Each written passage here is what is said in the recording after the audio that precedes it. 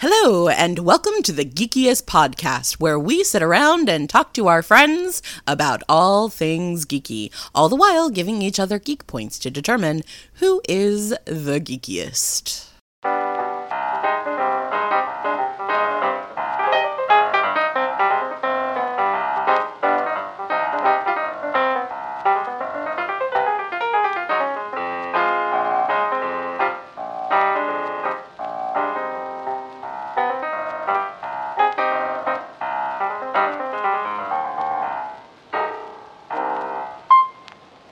Welcome to the Geekiest. I'm Joseph, and my pronouns are he, him.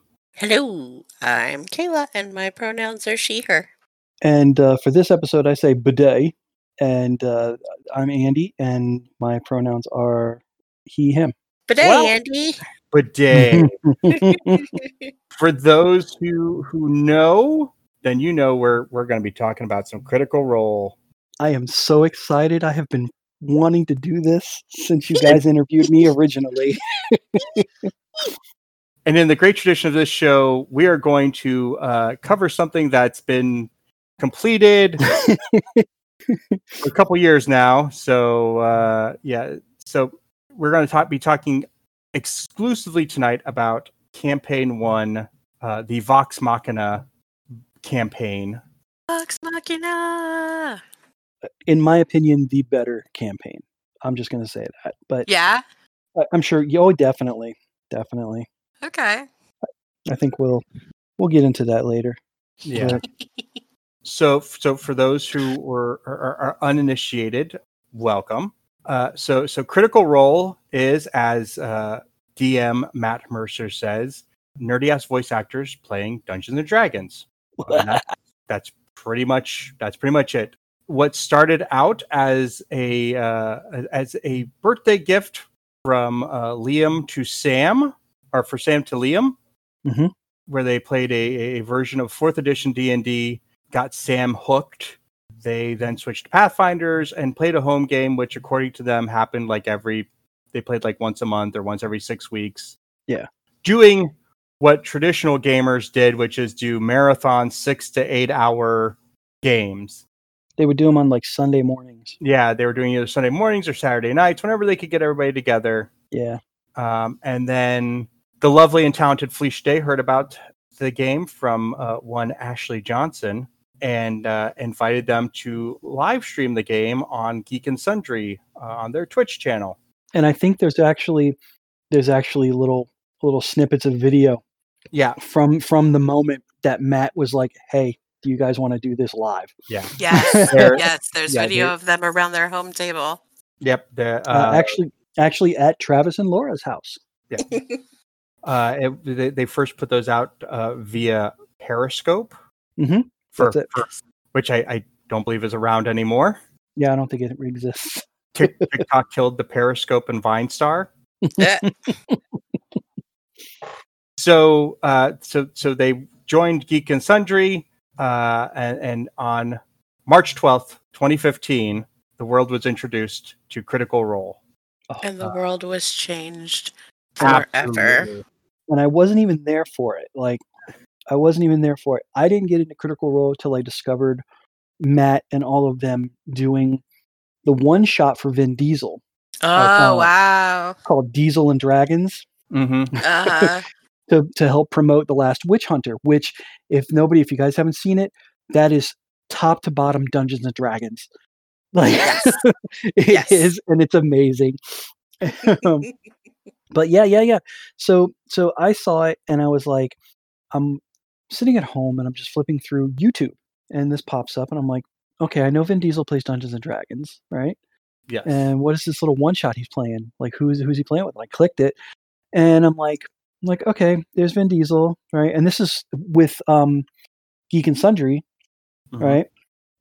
Which I think was it wasn't part of IGN, or it was owned by IGN or something like that. They were very closely related. And so I had seen these people before as like IGN hosts and stuff like that, like or some of those people. And I'm going, okay, I know him. I don't know who these people are, right? Like, and all of a sudden, like Matt opens his mouth mm-hmm. and just starts going, and my jaw dropped. And I'm like, wow, he is really he is good. Mhm. And I think even Vin Diesel was really impressed by it. Mhm. Like you could Yes. tell watching, he was just like, all right, I'm going to do this. And like, he was a little intimidated playing in front of a camera, which I thought was really interesting. I know in the current age, Joe Magniello is the Hollywood The ambassador.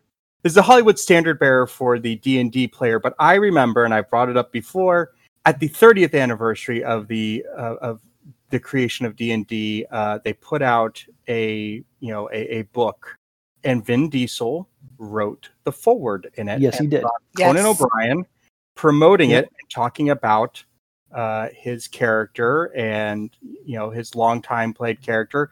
And I think I was at home, like I came out of, I think I was watching with my parents because I was still living with them, and I was like, Mom was awake or something, like, Vin Diesel's talking about playing D&D, Mom, and she's like, yeah.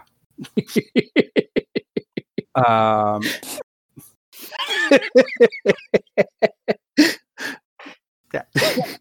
Like you do. Like you do. And so like Vin Diesel always have a place in my heart because Of course. because he was the first out there to say it. And now we've got Joe, and we've got Deborah Ann Wall, and we've got Who oh my God, she's amazing. I Yes. mean, whoever thought Baby Vampire Jessica was a DM? Yeah. I mean, And a holy crap. really good one. Yeah. And a really good one too. Like, holy Jesus. Yep. And She's then amazing. and then you turn around and it's like every time you look, it's like, oh, there's another one, and there's another one, and it's like really cool. I remember being exposed to Critical Role before the Vin Diesel thing. Okay.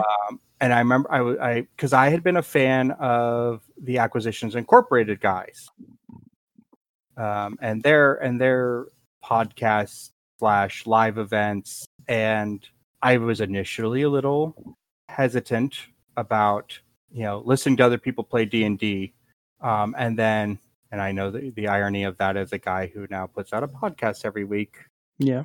of people playing D&D. But I while at work, because I had was streaming it on one of my many monitors at work. I had it up and was listening more than paying attention. And to be fair, those first couple episodes while they were figuring things out were a little rough. It is rough. It is rough. I mean, audio wise, it's rough. Mm-hmm. And as much as much as want to say, oh, it's like being at my friend's gaming table. There's a lot, and it's the same thing with Not Safe for Wizards. There's a lot of curbing you have to do to take a home game and make it into content that is listenable. Definitely. And that was a learning process that they had to go through, and it took many episodes to get there. But at a certain point, I just kind of like, okay, well, like Matt Mercer impressed me off the bat. And like he does. And being a longtime DM and knowing how hard it is to create things, and the three of us are all dungeon masters and all are, one way or the other, homebrewing our campaigns. It's a tough process, and you carry it all around in your head and your notebooks and your binders and that Word document or that Google Doc, but you still have to be able to like pull that stuff up right away. And I mean, and from somebody like me who is severe ADHD, who loves to create things and look at things and yet doesn't write anything down, or I suck at writing things down, taking notes. Yes, I know I'm a DM, but I suck at actually doing DM stuff, like the clerical part. Just the amount of detail that he puts into every single aspect of his world building is astounding. Mm-hmm. Like, If you ever get a chance, and I'm sure you guys have seen it, but for the folks out there, if you ever get a chance to watch his DM tips, Yeah. he puts some really incredible information as to how he does that and like the tips and tricks that he uses to remember to do those things. It's very cool. Oh yeah. But The GM tips that Geek and Sundry had, that series that he was the face of for a long time, was just really, really good. Even as an experienced dungeon master or game master, it's always good to look for sources for ways to handle things, and some of it works for you and some of it doesn't. But he was really good series. 100%. And then I thought it was very responsible of him to turn it over to Satine Phoenix. Oh yeah. Because she's amazing as well. Yeah. Even though honestly I don't see too much of her anymore doing D&D stuff, but she's still now that she's moved to Colorado and getting married and all that. She got married, yeah. She's still doing a lot of D&D stuff. It's just a lot of it now is her Gilded Light production, and a lot of it, it's still out there. And I saw something the other day, like she has a series that will be coming out, but a lot of it also is for her Patreon patrons. So hey, we should get her on the show. I would love to have her on the show. If anyone out there has connections to Satine Phoenix, maybe we need we do know B. Dave Walters. You do. True. I mean, but let's not go down. Let's not digress. So, the one thing I wanted to mention, Joe, is that, because we were both kind of, all three of us are talking about, how good Matt is, right? And wanted to point out that his talent either makes you love him or hate him as a dungeon master. You either look up to him and try to Matt changes you as a DM, and I don't care who you are, what kind of DM you are. If you watch his stuff, you start to see things that he does differently that you go, I never thought of that. Mm-hmm. Or I could incorporate that, or wow, he found a way to do this and make it and do it well, Mm-hmm. I totally agree with you on that. I think no, I totally agree with you. And I, we've talked about my feelings about folks who get all bitchy about the Matt Mercer effect, but I'll also say, like, if you listen to Chris Perkins do Acquisitions Incorporated, or Dice Camera Action, or you listen to Jeremy Crawford run Acquisition Incorporated stuff, or Jerry Holcomb run the Acquisition Incorporated C Squad, I think it is. Yeah. Hell, when I played in your game, or when I've stepped out and got to play in Kayla's game, or I step out and get to play with my friend Ryan, my longtime DM, or when I was playing with Justin, my friend Justin, in our home campaign, get it as a DM, getting to play with others is such a good way to restock the toolkit. Yeah, exactly. Matt just happens to be, Critical Role just happens to be so big that it's there in the cultural zeitgeist for gaming. I mean, it's, but yeah, I think it's right up there, right next to, Acquisitions Incorporated, because I think Acquisitions was doing it before Critical Role, right? They were doing it. They've been doing it since I think 2010. Okay. They started. Okay. They were doing full hardcore 4th edition D&D. That's what they started theirs with. Yeah. Okay.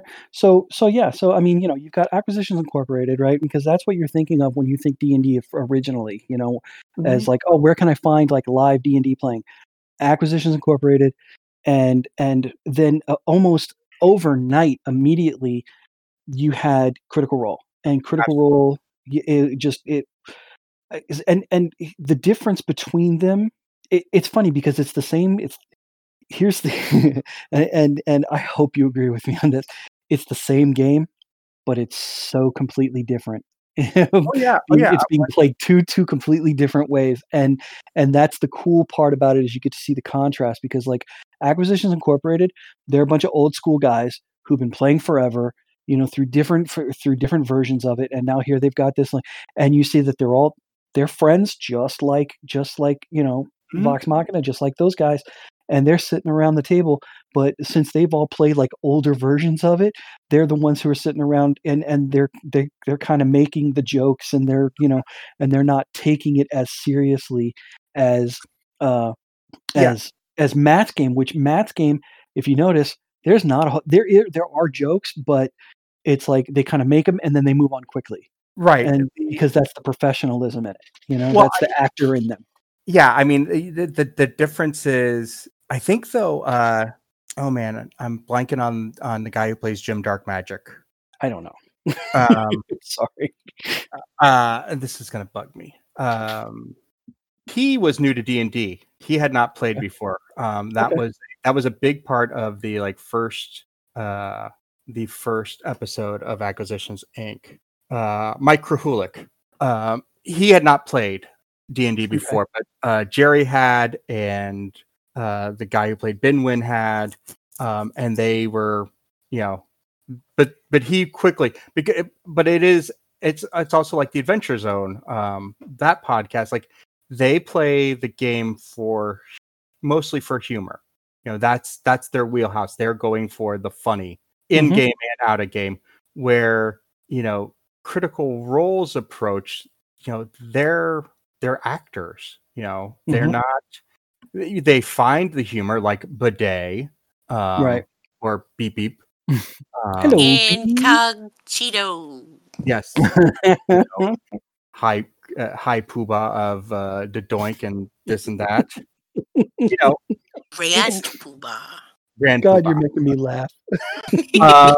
But so they find the moments for humor, but it is a more dramatic approach to it than say Acquisition Inc. It was, or the Adventure Zone is. It's almost moments of comedy, levity that are needed in between. Oh my God, yes. In between the drama and the terror and the hard stuff. No, I mean, and that's, I want to say that's good writing, but that's just, it's good improv is what it is. It's good improv, but it's also just good, when you watch, some intensely dramatic things, Shakespeare does it in his, in his dramas. Macbeth, there's the gate guard, making dick jokes. Mm-hmm.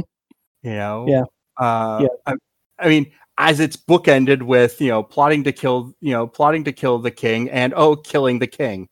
Yeah. Sorry, spoilers for those who haven't read or seen Macbeth, but spoilers. It's been out for about 400, 500 years. So I think it's been around for a while. I think it's okay. Or you have Falstaff, and we're going to get a cease and desist letter from his estate, the Stratford von Avon estate. Yeah. But I mean, that's the way drama. That's the way you have to make drama work. It can't just be. I mean, I guess it can. There are some films and plays out there where you're just hit with dramatic event after dramatic event after dramatic event, but that starts causing trauma after a while. Yeah. No, it's you can see the tension build up, and you're just like, oh God, that's why I don't like horror movies, man, because there is no levity, there is no. I mean, unless you just laugh at people getting chopped up, Oh man, there are a lot of horror movies out there that have some really funny bits. Okay, I'll give you Killer Clowns from Outer Space. All the Nightmare on Elm Streets. No, those actually were very traumatizing for me as a child. I refused. There's a lot of funny shit in them. I refused to take a bath after the second movie. It was showers. It was showers from then up until I was 15. I can't say much because I'm still scared of clowns because of poltergeists. So I can't really fault you. Saturday the 14th ruined baths for me. Saturday the 14th. Do you remember that movie? I know of it. I've never seen it. But yeah, no. So they find the way to bring in to bring in the dramatic, but also sprinkle in the comedic humor. moments. I mean, and I think what's cool about it is that the jokes are always in-game jokes. It's not like Acquisitions Incorporated. Yes, they do make a lot of the humor is in game, but a lot of it is just total breakdown outside of game too, where they just kind of non sequiturs and stuff like that, and it's still really funny. It is. I mean, it's not. I don't know. I don't know. I kind of feel like a lot of that is in jokes, like for them. Yeah, well, I mean, versus, the three of them, work in the web comic, field. I mean, and please, I don't mean to. I am not poo-pooing Acquisitions Incorporated at all. It is a wonderful series. It is well done. I mean, for crying out loud, they have their own source book. Yep. So I mean, it can't be all bad, guys. No, it is excellent. And if you ever hear Matt Mercer talk, that was one of his that was an inspiration for him to when they got asked about doing Geek and doing Critical Role and Geek and Sundry, and I kind of feel like your game, Joe, has some Acquisitions Incorporated kind of aspects to it, and that's what makes it work. I think it's good. I like to think we somehow are able to tread the border between the two of them. So we started off with a lot of goofy stuff in the beginning, and I'm aware. I've been listening back through some of our early episodes because we since we moved to Discord and stuff, we've had to I wanted to update the notes section so people could remember who was what. And yeah, there is a lot of joking going on, and a lot of most of it though we keep to in character stuff, but just there's times I wish I had more of Matt's reeling them back in, where I think I let things go a little too long, and not reel them back in. But I think, and Kayla can correct me, I think in our later, as the game has gotten more dramatic, more intense, I think I've gotten better at reeling in when the shenanigans happen. Yeah. I mean, it's tough too, because if the players won't reel it in, and keep talking over you, it's hard to pull that together. But you're pretty good at it. I thank you. That was pure gold. There was an audible pause in the case, yeah. I was connecting my words so that I did not sound like an asshole. Oh gosh, that's so funny. Because it could have been yeah, you're great at it when the motherfuckers pay attention. and I have to say though that when the motherfuckers pay attention, when I listen to Critical Role and I hear Matt have to repeat names, repeat locations, repeat things because his motherfuckers aren't paying attention, I don't feel so much it's amateur hour. Every table does it. Plus, Marisha takes the best notes on Earth. Yes, she does. Right, but even still, I'm just started season 2, and he has to repeat himself 2 or 3 times, the names of places or the names of people, or because there's side conversations going on. Yeah. Or, so I mean, it just makes me feel like everybody has a table full of assholes. Yes, 100%. That we love. Oh yeah, no, completely. Yeah, no, it's because we're all gamers and we all think we know everything. Well, I mean, so here's one of my takes on the cast. First of all, you know what? Let me go down the cast for people who don't know, right? So we've talked a ton about Matthew Mercer, right? And everybody knows. Well, you guys should know right now, but Matthew Mercer is kind of like the A-list DM out there, right? Everybody, you think Dungeons and Dragons, you go DMs, and you think of celebrity DMs, and then you go Matthew Mercer, and then Morgan Duty. So Hi, Morgan. The thing that just makes me so incredibly giddy and happy is the fact that we can say celebrity DMs, and that's a thing. right, Yeah. exactly. Oh my god, that makes me so happy. Exactly. So okay, so joining Matt Mercer, the cast, these guys, these are all of their best friends. These are all like voice actors who've known each other for friggin' ever, and they like we said before, they all started playing D&D together. So you've got Matt's wife, Marisha Ray, Mhm. who wasn't really a voice actor to begin with. Yeah, she came out. And She she came did out kind of to do like in cameras, on camera stuff. yeah, and and she still doesn't do a whole lot of voice acting. She's more of a producer and director and things like that, which is great. That's not discounting her at all. She's amazing. She plays in campaign one. She plays Keyleth, who is an elven druid.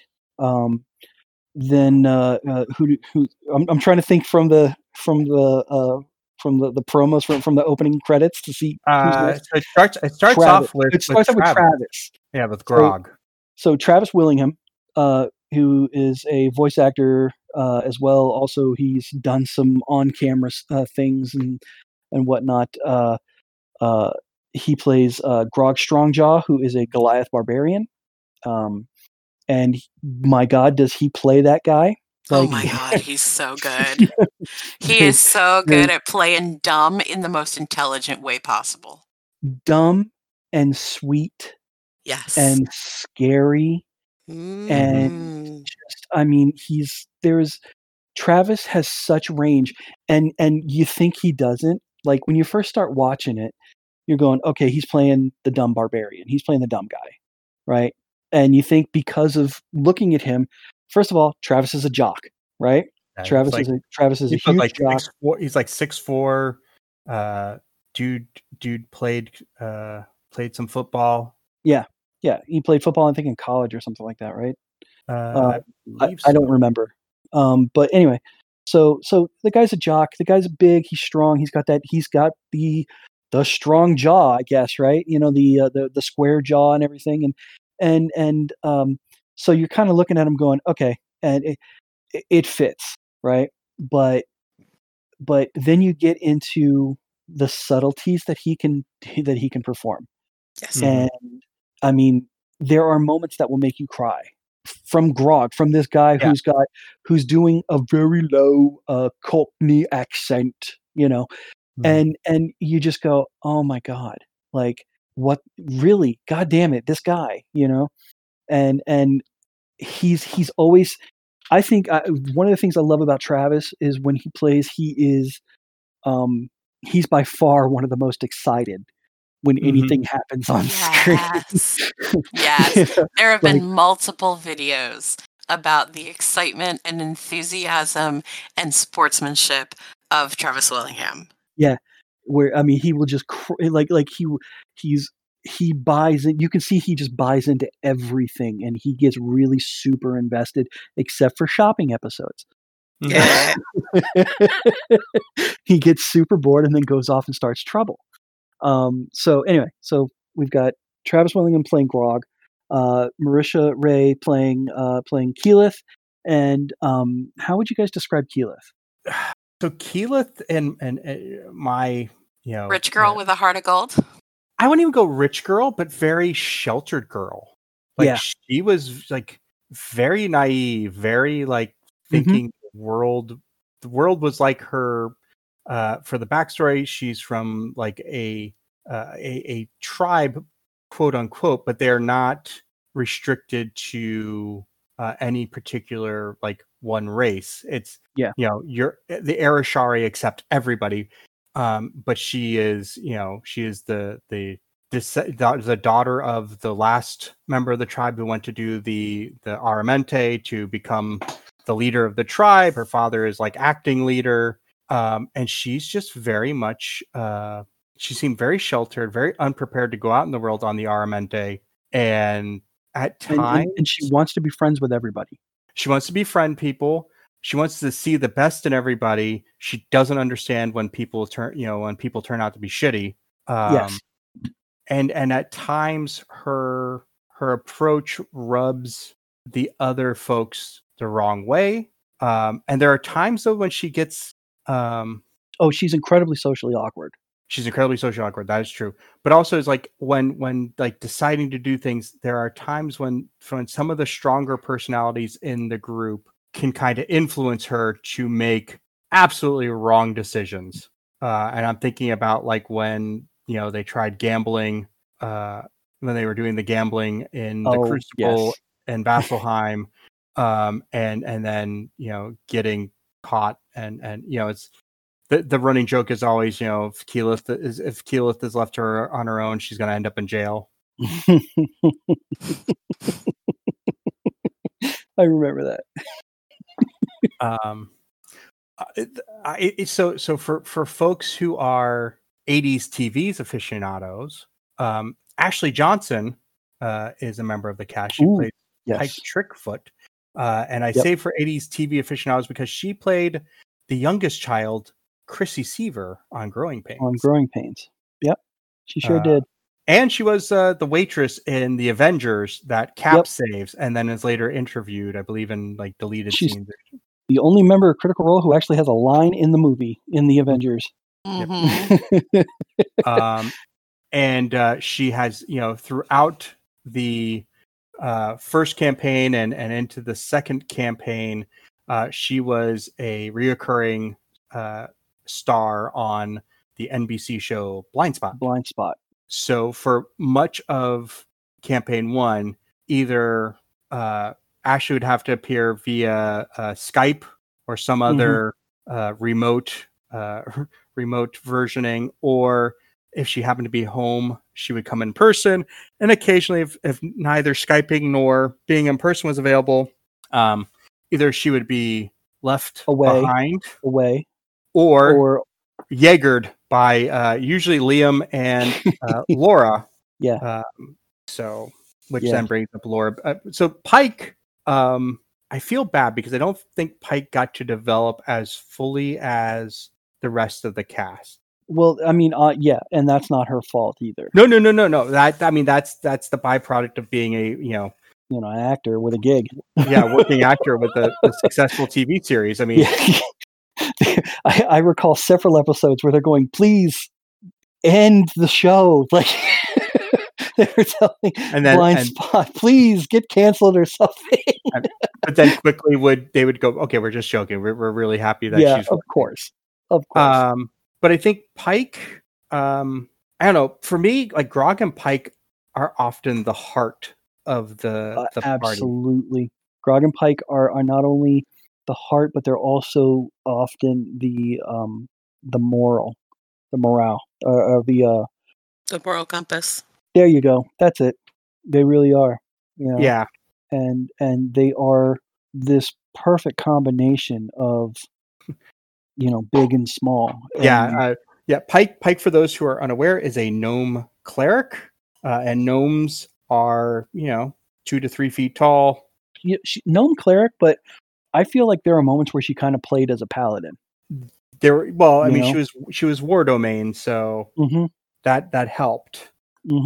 But yeah, there were paladin-esque moments there for sure. But definitely, she also, however, was Johnny on the spot with healing.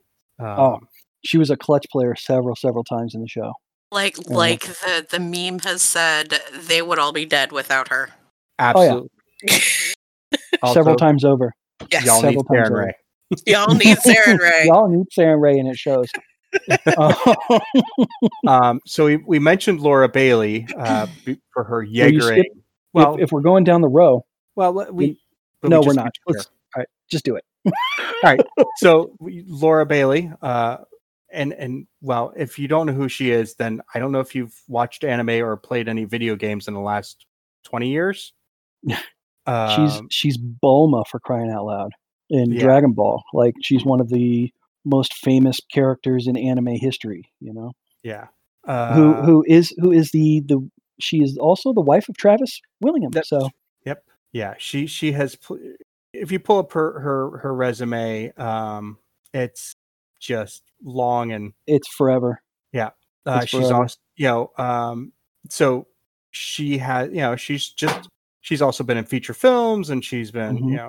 so she's Can pretty. we just give can we just give like a group sigh for Laura Bailey? Laura Bailey. I didn't hear a sigh from Kay. Come on, do it, Kay. So she plays Vexalia, Yep. a half-elf ranger, Mhm. and eventually picks up some levels of rogue, because why not? Yeah. Well, because like you do. Yeah. And she plays the twin to Liam O'Brien's character, Vaxeldon. Now the Nice reason to they your are birthdays. yeah, there you go. Geek point for Kay. Yes. Are we Uh, doing I- geek points this episode? I didn't even pull a scoreboard up. I Nope. don't think we're gonna do a geek. I don't Fuck think it. so. Yeah. We can still give them. We're just not counting Yeah. them. Yeah. There we go.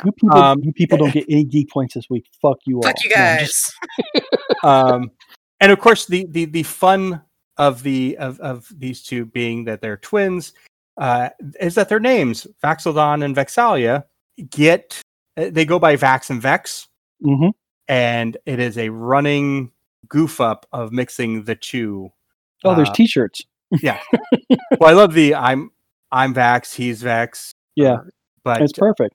yeah, but it is a running gag, and at some point you do hear the frustration in Matt's voice. Is like, yeah, you guys are the ones who picked names that close.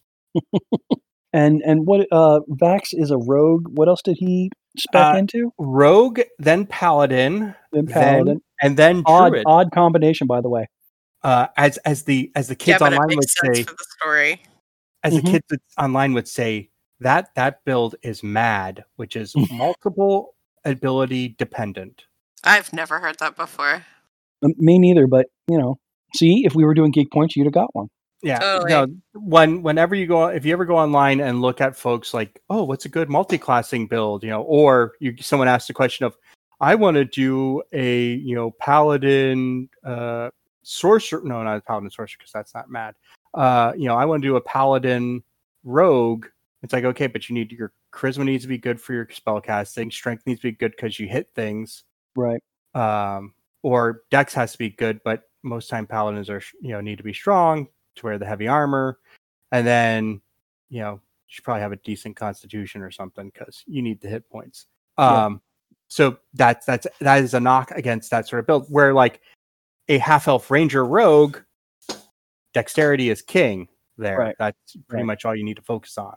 Yeah. A little bit of wisdom for the spell casting for ranger, but with most of the spells Laura used, it was pass without a trace. Doesn't matter what your wisdom is. Right. Right. And Hail of Thorns. Hail of Thorns, or and then she healed Hunter's some, Mark. and Hunter's Mark, and heal and some healing spells, and that was it. That's pretty much all everything she ever did. Occasionally speak with animals, so she could speak with Trinket, who we almost left out. Right. yes. Laura. Vax has a bear companion named Trinket that is really the star of the show. Okay. You're okay.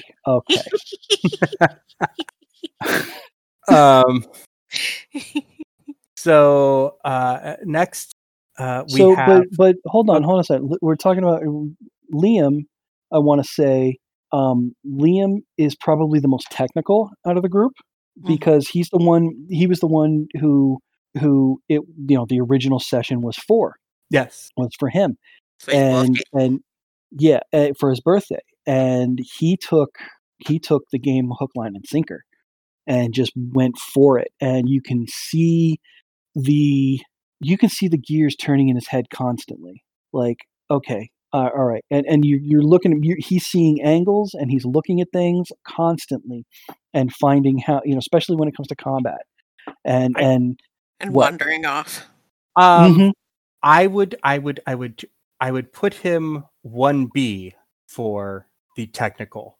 Yes. Where I think Taliesin Jaffe as Percy, or Percival Frederickstein von Musel Klosowski the Roller the Third. Just Percy. Yeah, exactly. Exactly. I played think by Taliesin Jaffe. Right. I think he's probably the more technical savvy of the cast, with Liam right behind him. I will 100% disagree with you, but we'll get docked to you a couple points because I listened to like 50 episodes of not knowing when he got assassinate, when he had advantage, when to use, when he got sneak attack. Okay. And that was for a bunch of his rogue stuff, for a lot of, and it was like, God, and even he started like, God, I got to figure this out. I got to get, Mm-hmm. we'll end the campaign, but right as I figure it all out. So that was that's my one reason why the technical, I would give it to Taliesin. All right, so let me walk that back and say that he probably wasn't. I wouldn't even put him as 1B. Okay, I would put him as maybe 1C, because I think where Liam excels with the character is drama. Like, if we're talking about role players, Liam is on the top of the medal stand. Yeah, I think he kind of like becomes the characters rather than you know what I mean. Like when he sits down at the table, he is Vax. He is And if you listen to, when you're listening to it, even when he talks to Matt, he very rarely breaks Vax's accent. Yeah, and he does it now with Caleb. Yeah, he does the exact same thing with Caleb. Continues on into the second campaign. Very rarely does he break his accent. Where, say, like if Travis is talking out of character, it's Travis's voice. It's not the garage voice. Same. No, role player wise, he is totally on the top of the medal stand. It's him for sure. Yeah. For sure.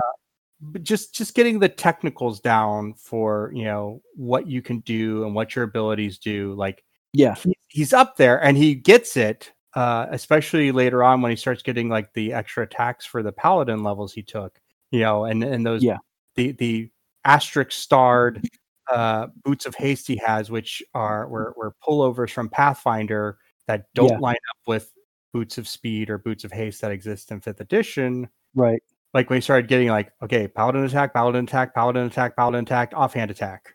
Mm-hmm. Dagger. Right. But yeah, he does get it. But like I used to come home from driving and I was like, when the hell is Liam going to figure out when he gets the assassinate, auto crit versus, he's got, or when he, what he needs to do to get sneak attack. Just, Yeah. So, but okay. For moving the plot along, Liam is like even when he wanders off and causes shit to happen, he causes shit to happen. Yeah. He pushes the game, which is great, which is amazing. So yeah, when by that aspect, I think because I just rearranged things in my head a little bit and saw things from a different angle. So yeah, I would say technical wise, knowing what your abilities can do, I would definitely say Taliesin, you're right, is probably that guy. Now, Taliesin does have the benefit of having played D&D for many, many years. Well, Matt brought Taliesin in as the ringer. Yeah. To kind of help everybody out. And it's very much like a moment of they surpassed him. Like, you know what I mean? Like the student becomes the teacher kind of thing. And that by no way means that Taliesin wasn't an important character or like a player, because Percy was fucking amazing. Percy is probably like my favorite flavor wise. He's my favorite character in the whole show. And so we don't give Taliesin the short shrift on his bona fides. Like he again. If you're of a certain age, you might remember him from Mr. Mom. Yep. And throughout, multiple movies and TV shows in the 80s. And then he became, went into voice acting and has taken off in that world. And not only is he a voice actor, but he's also, voice director and, script writer and all sorts of stuff. So it's like he's got a very impressive. Everybody here has a very impressive resume. Yeah, everybody. So I mean, it's kind of like the show is kind of like this moment where all the stars just align perfectly, for these people. But Percy he's a human gunslinger. Yep. Which at the time didn't exist in 5th edition. No. When it first came out, it was a grandfather, something brought over from Pathfinder, because they started out playing Pathfinder. Yep. And they transitioned over to 5th edition. Go ahead. Here was the question. I've never heard the explanation for why they made the change from Pathfinder to 5th edition. It was literally Matt got a hold of the books and said, I want to try this stuff out. And he said, do you guys want to transition over, and I'll make it really easy for you to do it? And they said, okay. That's it. That's always like, it's like, I've never seen that addressed anywhere. I saw it somewhere in interviews. Yeah, okay. I've seen it somewhere in like a con interview or something like that. Yeah. So yeah. But they brought that class over, and then Matt released that on the DM's Guild. Yeah, he put it out in the DM's Guild, as well as Blood Hunter. Yes. For Vin Diesel's, which originally was Witch Hunter, and now it's Blood Hunter. Yeah. So he brought that out, and I absolutely loved it. Gunslinger was my first 5th edition character that I ever played, and I played for a while in a friend of ours, Vinny's campaign. Former guest of the show. Yep, Vinny Balzano. And I absolutely loved it. I played a dwarven gunslinger. So it was really cool. It was a lot of fun. And I think that's a bold move for D&D to incorporate steampunk into their world, like to say, okay, this is now also part of the mythos. You go back to 3rd edition and Eberron, but even back to say 2nd edition, actually going back to original D&D, they have worked in firearms. There were guns and stuff even in the 5th edition DMG. Yeah, but they're really rudimentary stuff. It's just it's an arquebus. It's not Percy, who is literally constantly taking apart his gun, putting on new parts and trying to do different things, and he creates a voltaic shock glove, and I know. It really feels like it's a lot of pulling from, say, Eberron, the 3rd edition 3.x edition campaign setting from Rich Baker. So non-existent Geek Point. Ghost Geek Point. Okay, I'll take a Ghost Geek Point. There's always been, but it was very to come out and have Keith Baker, not Rick Baker. I'm sorry, Keith Baker, to come out with, I'm going to make a new subclass for this new edition of D&D, because again, this show came out 2015. 5th edition D&D had come out 2014. So that's your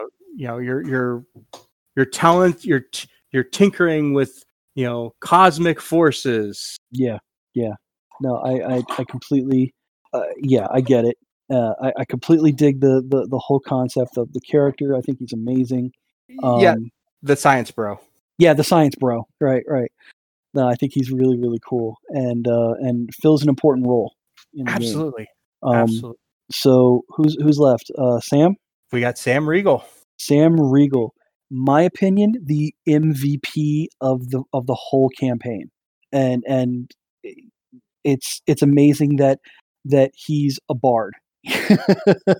He's another gnome, a gnome bard, Scanlan Shorthalt, and he plays the bard like he's a horny bard, and he's very full of himself, and he's got the quick wit and the song and the dance and all this other stuff. And I think like Sam is like the sleeper character of the game, because you don't realize that he is 3 steps ahead of you. Like, and he is like, and if for those of you who have seen the last big battle of the game, You know Yeah. exactly what I'm talking about. And Joe, you know, right? Oh, yeah, no. Yeah. I mean, Kayla, you know, right? I mean, Matt. Sam is the one that at the very last moment will give you his whole heart. Yeah. Yeah. Matt Colville did a huge, deep dive into that moment that we're talking around, but not talking about.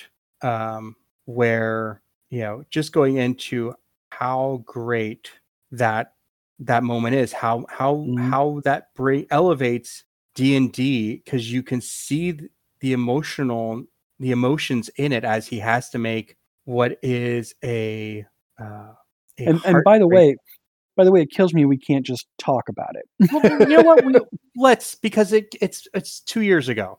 Okay. Spoilers, right. if you haven't Spoilers, listened folks. to Vox Machina yet, go listen and come back. Go. Ahead. Good Lord. So I'm trying to remember now. Well, first of all, set up the fight. What they're doing is go. they're all battling against like Vecna. And yeah, we mean that Vecna. The one-handed, one-eyed dude. That fucking Vecna who is trying to ascend into godhood. Already had ascended to godhood. That's true. That's true. So he was trying to do the big event to get worshippers. Mm-hmm. That's exactly right. So it's like this last final battle against him, and it's him with Vox Machina, with Joe Manganiello playing Archon the Cruel, and this is where he got his big start with the character, I guess, which is Well, he actually had played Archon, I believe, before this in the Force Grey second season. Yes, you're right. I'm sorry. Another great series. If you haven't seen it, guys, watch it. Anyway, yes, so because you get to meet Deborah Ann Woll playing. Because you get to meet Deborah Ann Woll.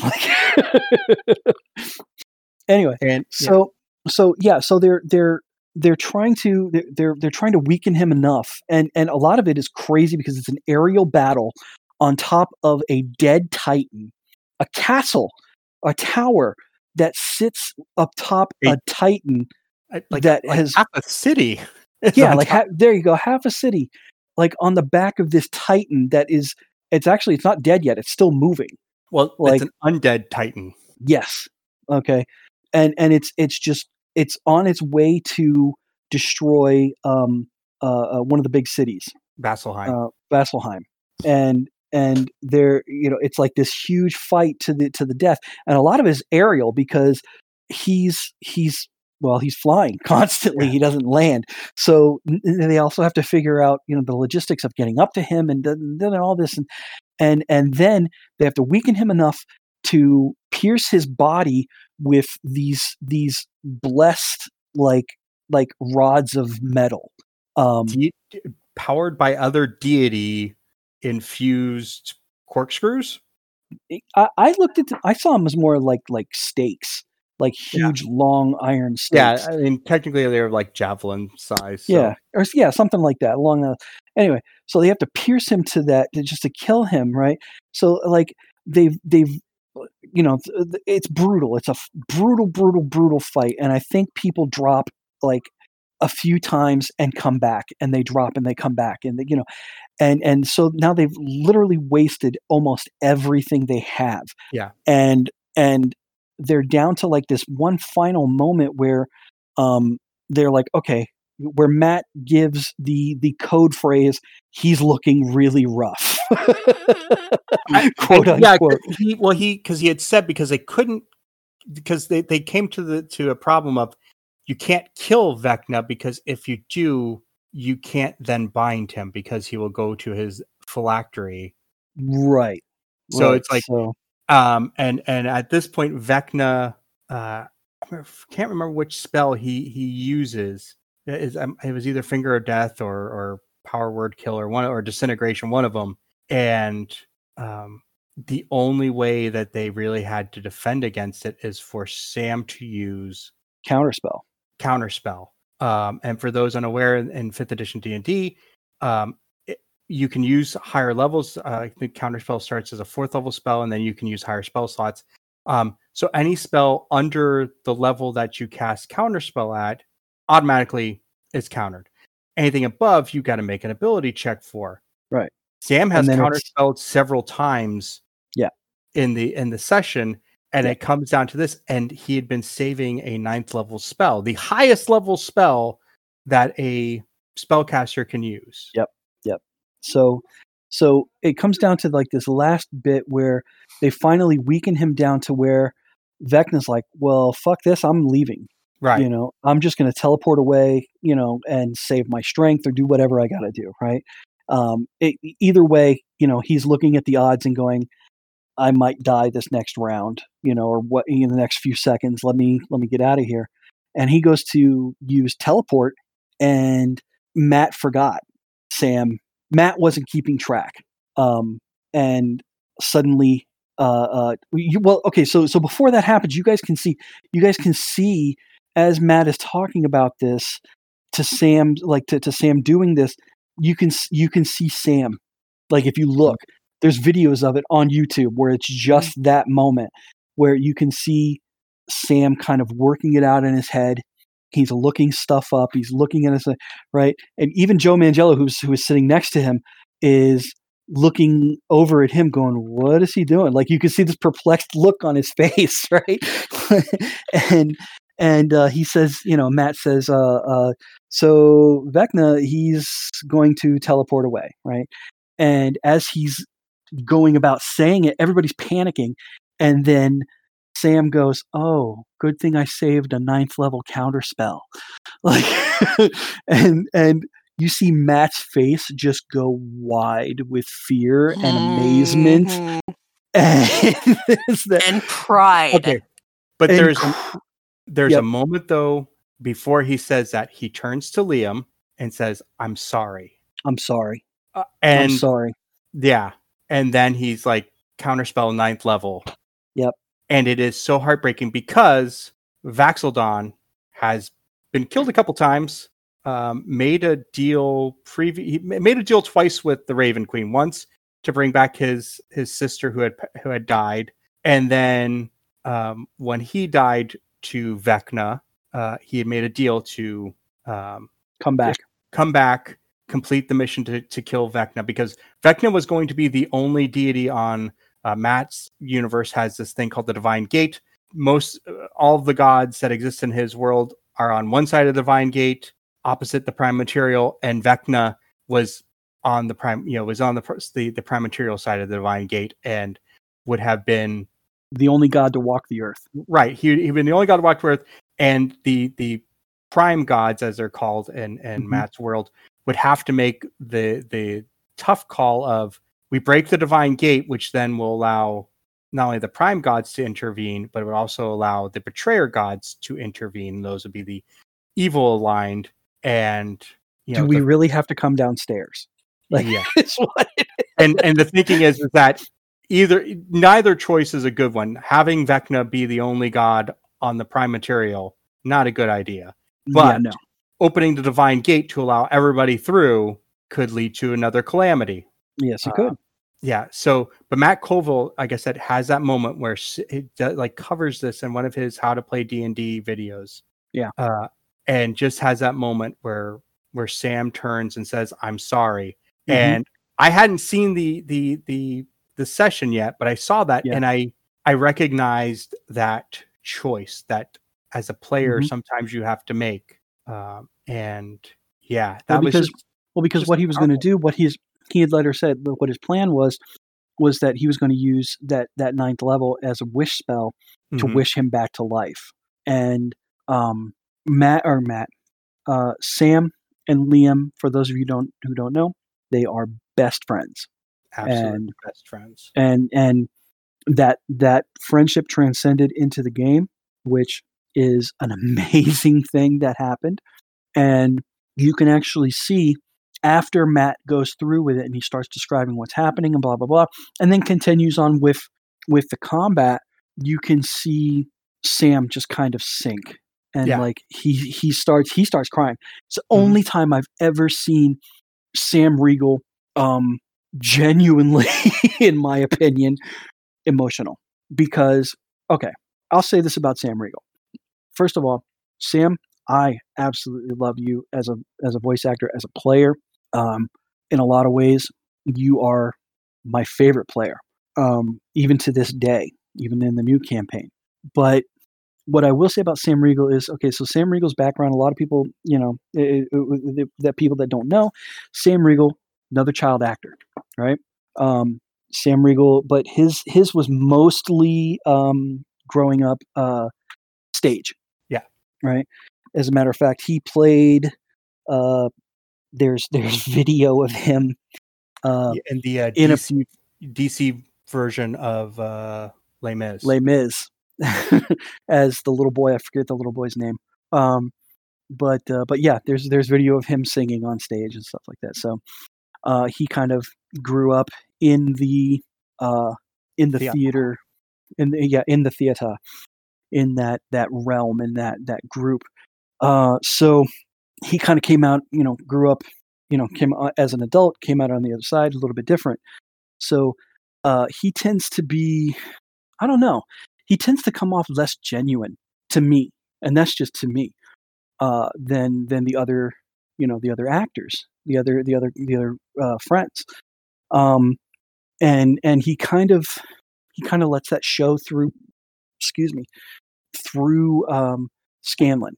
Like Scanlan will come off and he'll make a joke. He'll make he'll do something just, oh, I'm just going to do this, and like not really care and make it seem like he doesn't care.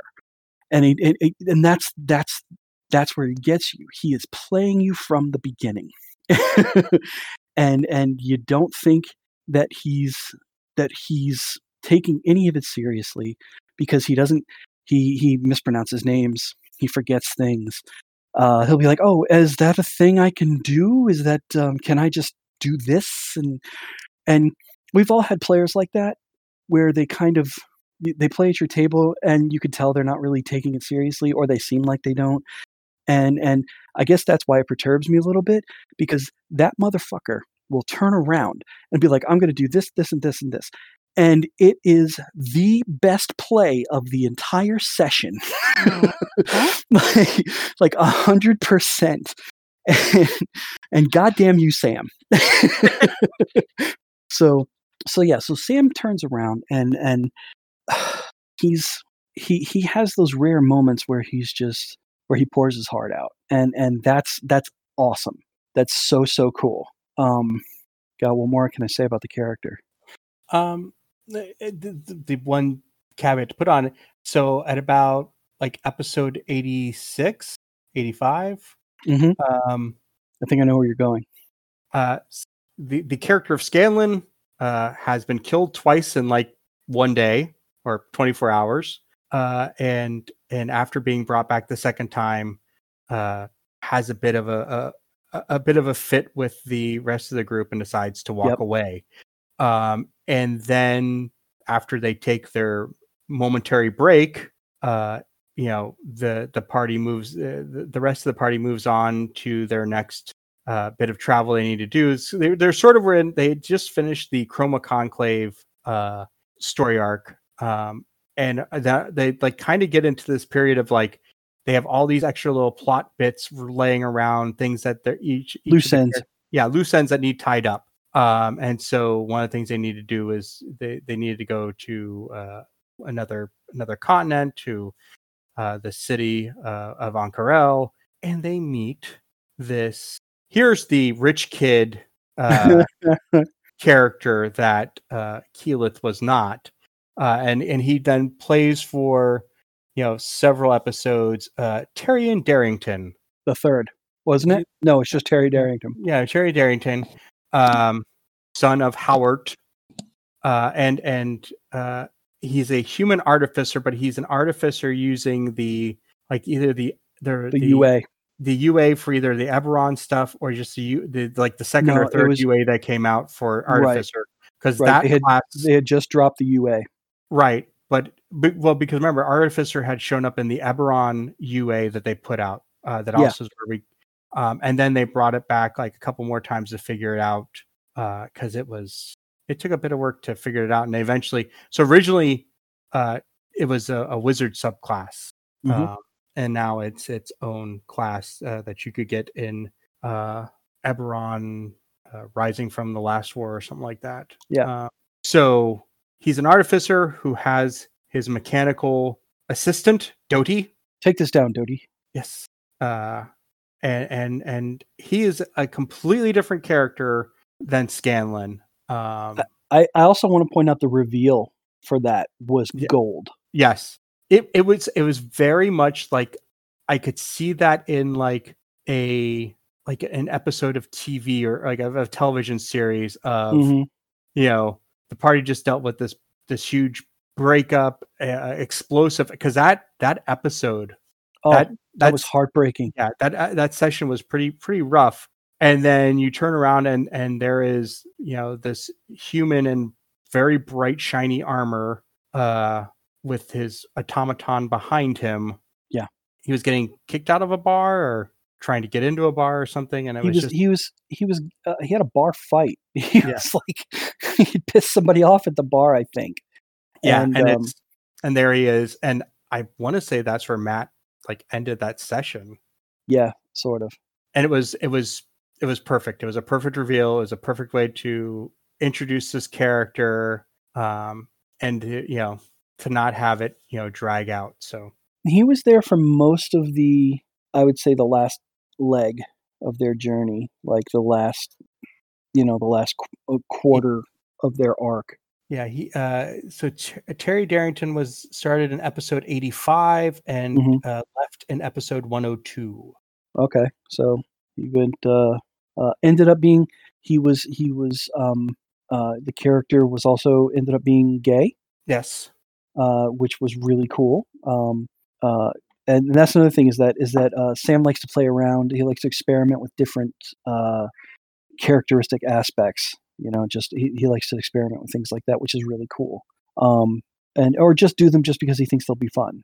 And that's the way it should be. You shouldn't have to, don't limit yourself to stereotypes if you're going to play a D&D game. Yeah. But no, I love Terry. I thought he was really cool. At first you hate him. I don't know about you, but at first you hated him because you're just like, how dare you? Like you're mad. I'm so mad at Sam because he just bitched everybody out and left. Like his character just bitched everybody out and left, and then has the audacity to come walking on with this new character, and you didn't want to accept it because it's not Scanlan and it's not, you didn't want to accept who he is, and the team didn't do it. The party didn't do it either. They were, I think, like the second episode, they beat the shit out of him in a back alley, like kind of like as a hazing or something. No. Like it was like outside of Whitestone Castle, like on like the lawn. Was it? Yeah. Because they'd come back to Whitestone, and decided that if he's going to be, because I think he was paying them like 50,000 gold to let him, or 35,000 gold to let him travel with them so he could check off his checklist of being an adventurer to prove he was worthy of his father's spineless fortune or whatever. And they just started beating on him, and not really holding back, although I think I want to say Percy and Keyleth did not. No, Keyleth did participate. Percy didn't, and I think Vex was not. Vex had gone to check on something, so like she came flying back on her broom to see like the ending of the Vox Machina jump in. But for Sam to be able to evoke those emotions in his fellow players, because that was cathartic for them. They were mad. Yeah, what was they on the following episode, and starting around like episode 50 or 75, the show Critical Role got an after show in the veins of like The Talking Dead or After the Rose for the Bachelor, for those fans of The Bachelor. Vox Machina. Called Vox Machina, hosted by Brian W. Foster, who is the they're engaged, or they finally get married? Ashley Johnson and Brian. They I have don't not gotten know. married yet. They're still planning the wedding. Okay. Which for a while was probably pretty hard because she was living in New Yeah. York most of the year. So so he hosts it Once a week, they let Brian out of his cage. yes, because he smells like cabbage. We'll do all the tropes. And he has members of the cast on, and if they have a guest star and they can get them to come back, he'll have the guest star on, and they answer questions that either Brian has and or from the rabid critter community who asks them on Twitter, Facebook, or Reddit. So, and they also do, originally they were doing GIF of the week and fan art of the week, which later Cosplay changes of the week. to cosplay of the week. Right. They get rid of GIF of the week and change to cosplay of the week. But that doesn't happen until to campaign 2, so we won't talk about that. Which I think though is really awesome. Of them recognizing the artistic talents and technical talents of the critter community by giving them prizes. Usually the GIF of the week would get some sort of actual Critical Role merch, and then the fan art of the week would get something really awesome from Wormwood Gaming. Yeah. Sorry, Quebec. Sorry, me. I never got any of that stuff, man. Oh no! But that was that. Once the giveaway rules changed, and it was like they could do United States and Canada except Quebec. Laws. Yeah. So Terry Darrington was there for a bit, and then Scanlon comes back, and so we're getting a little long. We are getting a little long. We're getting a little long. We're about hour 20 in. Favorite characters, go down the line. Andy, you're kind of on record for yours. Yeah, for sure. Kayla, who is your favorite campaign 1 character? It's a really, really tough question because I kind of love them all for different reasons. I mean, like, ultimately it's Trinket, but because you got a bear thing. Because I have a bear thing. But they all kind of really hold special places in my heart for so many different reasons. I was associated you with Vex. Just see her personality matches so much of you. I think in my younger years, yes, I was very Vex. Yes. Not so much in my 40s. We're not that old. We're not that old. She can't hold her breath that long. No. I'm sorry. I made myself laugh. Well, you should. I mean, God. It's tough. Like Grog, I absolutely adore for so many reasons. The genius that is, Travis Willingham playing Grog is incredible. I have so much love for his talent and the subtlety. Also, whenever you see him, you just kind of do grabby hands. Like, well, yes. I mean, he's a giant and beautiful, but they all are. See, that's the thing. It's like, if you're gonna talk physicality, like they're all beautiful. They're all absolutely gorgeous. But like he's just it is the way that he played, being someone that is big into role playing. The way that he was able to play that character that had so much heart and just there's so much nuance that if you're not paying attention, we'll kind of go past you. But there's I don't know that I could say that there's one absolute, that is my everything. I think I'm kind of in love with them all for different reasons.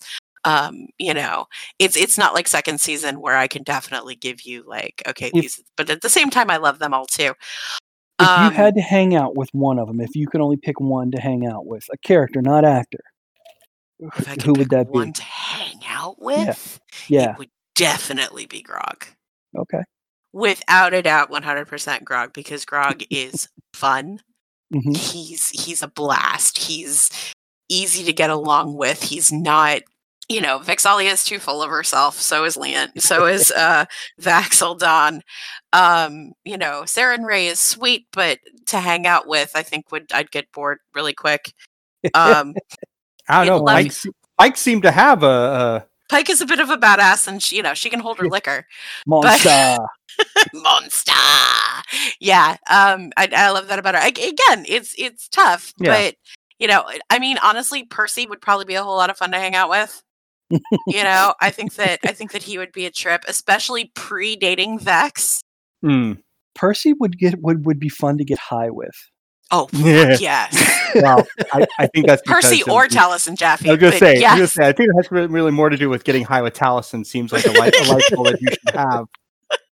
Yeah, that's on my bucket list.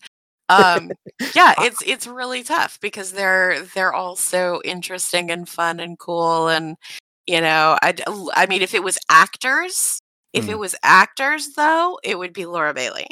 Oh yeah, okay. Yeah. She strikes me as like somebody that is really fun and entertaining to hang out with, and like would totally chill on like the girl talk and just being a human.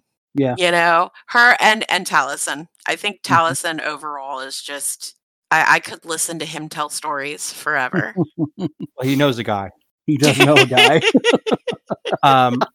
I asked the question, and I'm in a similar. It's a tough call because they're all such good actors. They're so really good with the improv and the role playing.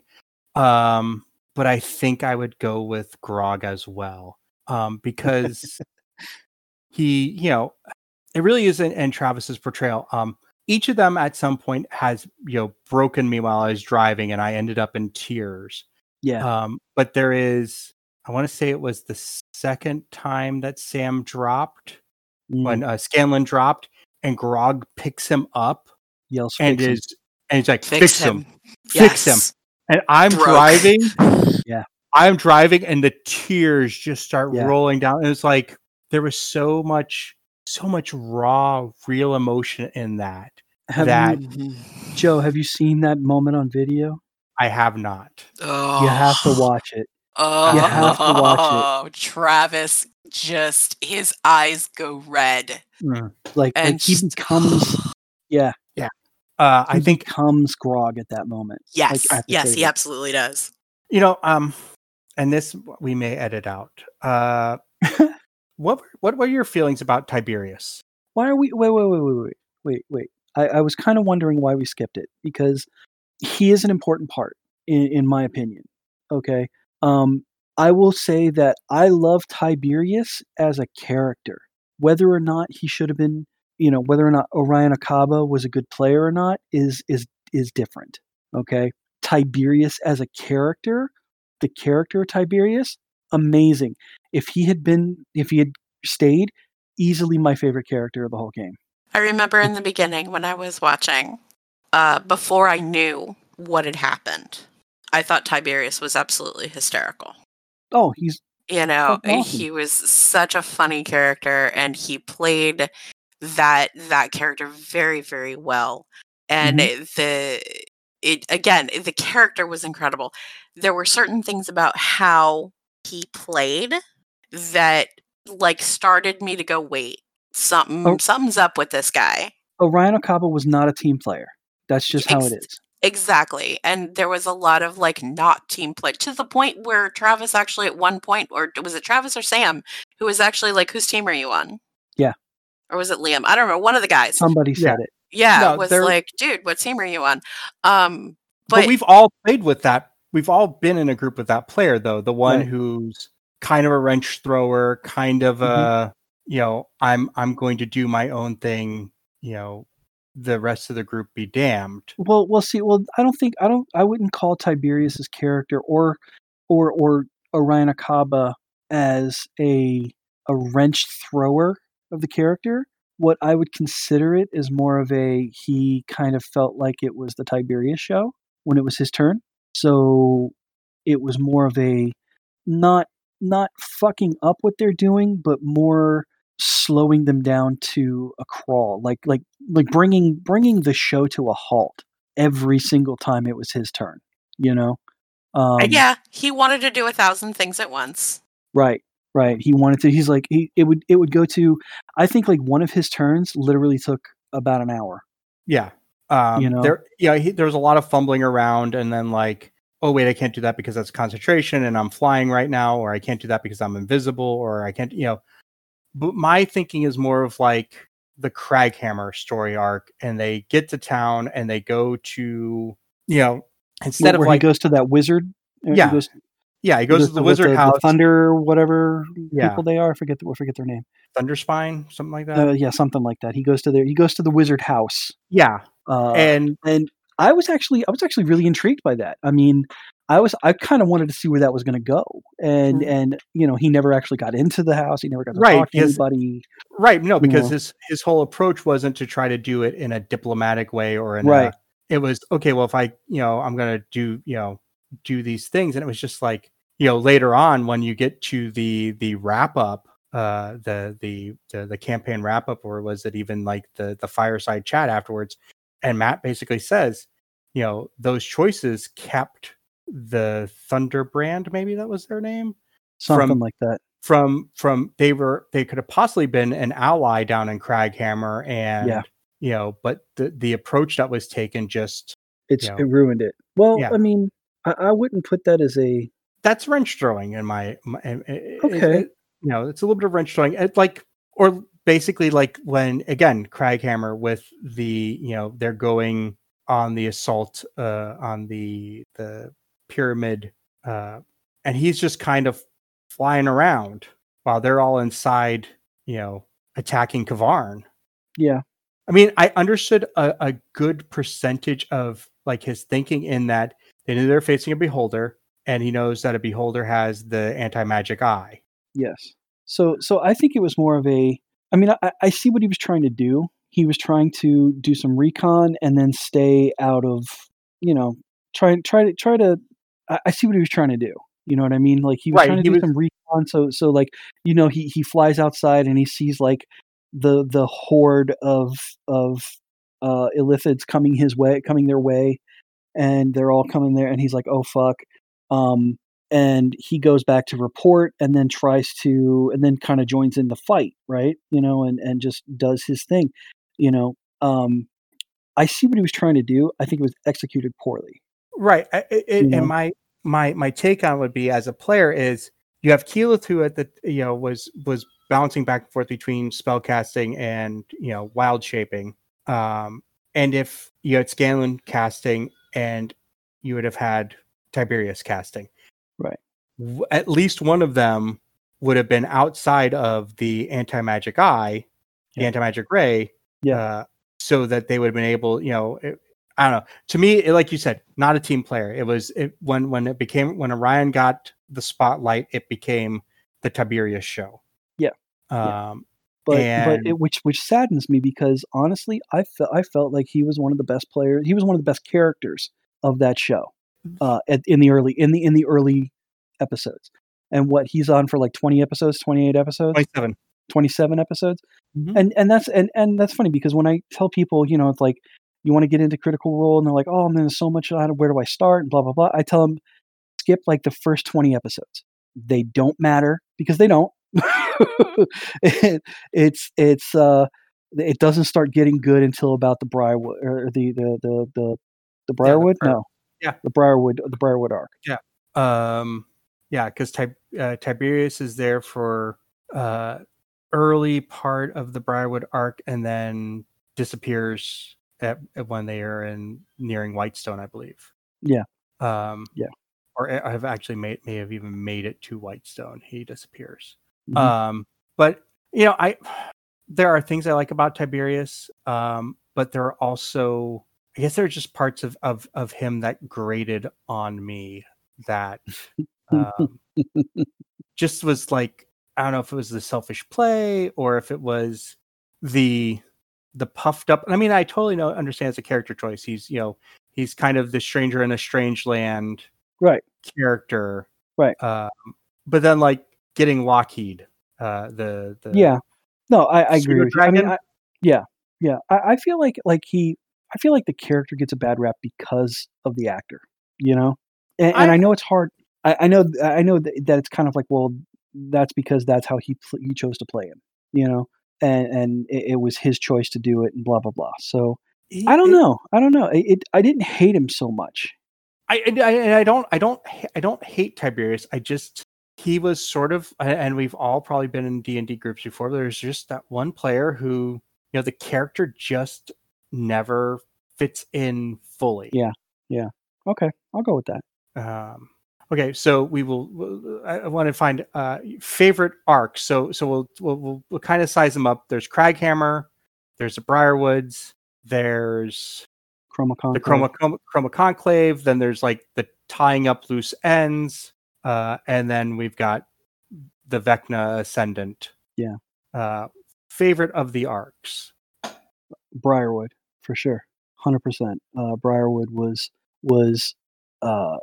emotional. It was personal. It had high stakes.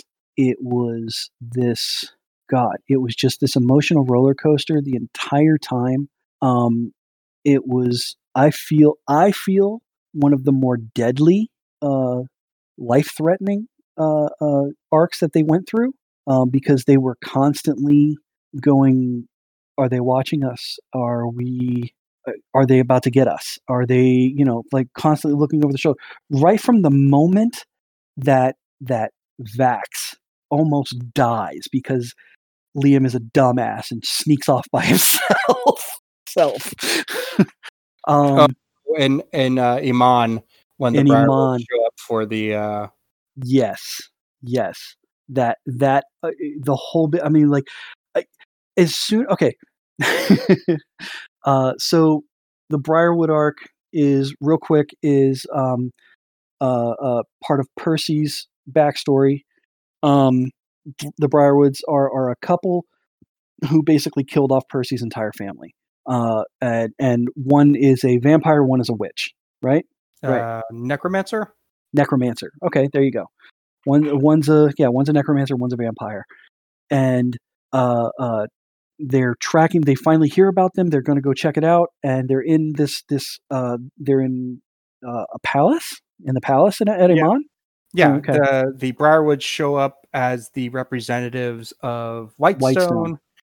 To build they say they have connections in Wildmount to build a bridge from Wildmount to Tal'Dorei across the Shearing Sea, which is a notoriously tricky bit of sea to navigate because of all sorts of rocks and reefs and stuff. And so the idea is somehow make a bridge. Yeah. So right away Percy's like, what the fuck are they doing here? So like there's like I think there's like a dinner scene where it's like a really awkward dinner scene where they're all sitting there or something. They get told about it when they come back from Craghammer to let them know, because like they came back and they had the Orcus, the Horn of Orcus. Yeah, and they're like, oh, there's we need to go get the Horn of Orcus, transported to Vasselheim to lock it up. Right. And then it's like, oh, well, the Briarwoods are going to be in town. The thing that is so upsetting is Taliesin got sick. Yeah. For the episode when the dinner happened. Mm-hmm. Taliesin he had the flu. He was down really bad flu. Yeah. You know what it was? He got con crud. Right. He got con crud real bad. And so he missed like the whole like dinner scene, the reveal of them, and Matt was mad. Matt was upset about it. Like, so not like mad, like fuck you, Taliesin. Like, oh god damn it, I wish we could have done this. You know what I mean? Yeah. No. As a DM, we've all been there. Yeah, we've all been there. And so yeah, that moment where Vax decides, I'm gonna sneak off and do some recon and blah blah blah and go see what they're up to, and totally underestimating these two people, not knowing what they are, because nobody knew what they were at this point. Nobody knew they were vampires or a vampire and a necromancer. Nobody knew what they were. They just knew that they were bad people. and he was going to go sneak off, and he sneaks up to their door or whatever like that, and he gets inside. Like don't they open the door and pull him inside or something like that? Something along those lines. They pull him inside and immediately like hypnotize him, like immediately incapacitate the guy. Yeah. And he's standing, and Matt says he's of course voicing the Briarwoods, and and Lady Briarwood, she just looks at him, she says, "You look absolutely delicious," and he ends the episode right there. And I was like, oh, fuck no, like he's gonna die next episode. And it was like this really like it was, some of Matt's best storytelling in that story arc, and some of the best playing, some of the best moments. We get the Sun Tree out of that. We get Pike being able to like just completely decimate this horde of undead that was coming at them. That was just fucking amazing. It was one of the best moments Pike has ever offensively, one of Pike's best moments. Yes. Yeah, that was an epic moment, going over the wall in her astral form. Yeah. And like land. Such a cool scene. Okay, we're saying it's such a cool scene, but it was all in our heads. It was all in our heads. There was no director of photography. There was no special effects coordinator. There was no fight coordinator. There was no props department. It was all based off of the descriptions of Matt, Ashley, Sam. Yeah. It was, but we can all see in our head her leaping over the wall, landing in the middle of this horde of undead, pulling forth her holy symbol of Saren Ray, and just radiant like bomb these spectral wings come out, and just like the radiant. Yep. You know what? That's going to be in the animated series. Oh shit! Yeah, no, you're right. All right. So Andy's is the Briarwood. Kay, what's your favorite arc? Briarwood's good. Briarwood's is really good. Kind of like the Chroma Conclave. I will give you that. I totally dig the Chroma Conclave. First of all, dragons. Yeah. Dragons and Dungeons and Dragons? Yeah. Shocking. Crazy.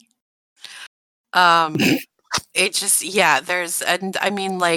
Chroma Conclave is where we get to meet some of the really cool NPCs and guest characters. Yeah. Mm-hmm. Some really incredible guest characters came in during Chroma Conclave that just were clutch and so incredible. Mary Elizabeth and oh my God, names are falling out of my head, but y'all know who I'm talking about. Felicia Day was in on that one, I believe. Felicia Day, who was hysterical. I'd known Felicia Day, and I'd known stuff that she had done, but that character I didn't know she was funny. Yeah. Really? Yeah. That character just absolutely floored me. Well, okay, and so I only knew her from at that point. I knew her from the what's the web series she did? The Guild. The Guild. Thank you. I'm so sorry. So yeah, I knew her from the Guild. I knew her from the Guild, and I knew her from Dollhouse. Because she had at the season or the series finale, she had a bit part on Dollhouse. In the last 2 episodes or something like that. And also Eureka. She was on Eureka for a little bit, and that's all I knew her from. And she was, I knew her as playing this quirky character who was she was kind of like the straight man, not the funny person. She wasn't the funny guy; she was the straight man. And here she is playing this really fucking funny character. Yeah, she came out of the gates just hard. She hit the ground running with that character. You could see nobody knew what to expect. Yeah. We knew Felicia Day was going to be on the show, and they all knew her. But you can see, even on all of their faces, she opened her mouth and they all just went, "Oh my fucking God." Everybody's laughing and they can't stop laughing. It was hilarious. Oh, she was so good. And I think that's part of why I love Chroma Conclave so much, because it's really kind of in that spot where they were really getting into bringing in really cool guests and doing a lot of really neat stuff. And they had all really settled into their characters, and, progress was being made and relationships were being formed. And it was like, it's this kind of, to me anyway, it's kind of this central hub of coziness Will in this. Fidel. Yeah, oh my God, Will Fidel. Jesus. I mean, technically, we meet Felicia, Mary Elizabeth, Will Friedle, and Will Wheaton in the It's in Vassal Hunt. between. It's in between. between Craghammer and Briarwood. Is it? No. Yeah. Yes. The Slayer's Take? Yes. Oh, wow. Really? Yes. Closer to Karma Conclave. Okay, whatever. You watched it most, or you listened to it most recently. Yeah. So you're going to point out all the things we get wrong because our brain reorders everything. But besides all of that, Chroma Conclave, just the dragons and it was the first time I think that I had seen like multiple just dragon after dragon after dragon and all of these. And Matt did a very good job kind of encapsulating the different personalities and types of dragons and things like that. And I think he had a lot of fun really playing with that. In most campaigns, you see like, you might see one dragon. Yeah. That's like a boss fight kind of a situation. Yeah. But you won't be like having a festival day and then out of the fucking nowhere this massive dragon swoops in and knocks down the castle in one hit. You know what I mean? And has his buddies with him. It was literally a biker gang of dragons. Yeah, just showed up and started fucking shit up. Yeah, and to have the guts to do that in a game and cause that kind of like havoc and devastation and still be able to stay in control of the story in the game is brilliant on Mercer's part. Just that was so incredible to watch unfold and to watch all of their reactions to it and the sheer panic. But they lived through it and it became this incredible story with everything from those huge devastating moments down to very subtle, very sinister, very dark moments. Well, I think one of the cool moments is that we in that story arc is that we get to see Grog's backstory play out. And that was one of the best fights I have. The Kevdak fight. Oh my God! Rock's knocking the fuck shit up. Yeah, pretty much. Oh my! I screamed out loud when I heard. Like, it was just. I was driving and I heard that, and I, when I got to the next stop, I think I texted Kayla, the line, and she was just like, "Yee!" The Kevdak fight was amazing. The only thing I have to say about Chroma Conclave is I feel like they kind of wandered around a little bit because I think it was, for a moment, it was too big for them to wrap their brains around. They had to adjust. Yeah, absolutely. They had to adjust. They had been playing these kind of, very close personal arcs, which were beautiful. But now all of a sudden, this thing feels bigger than they are.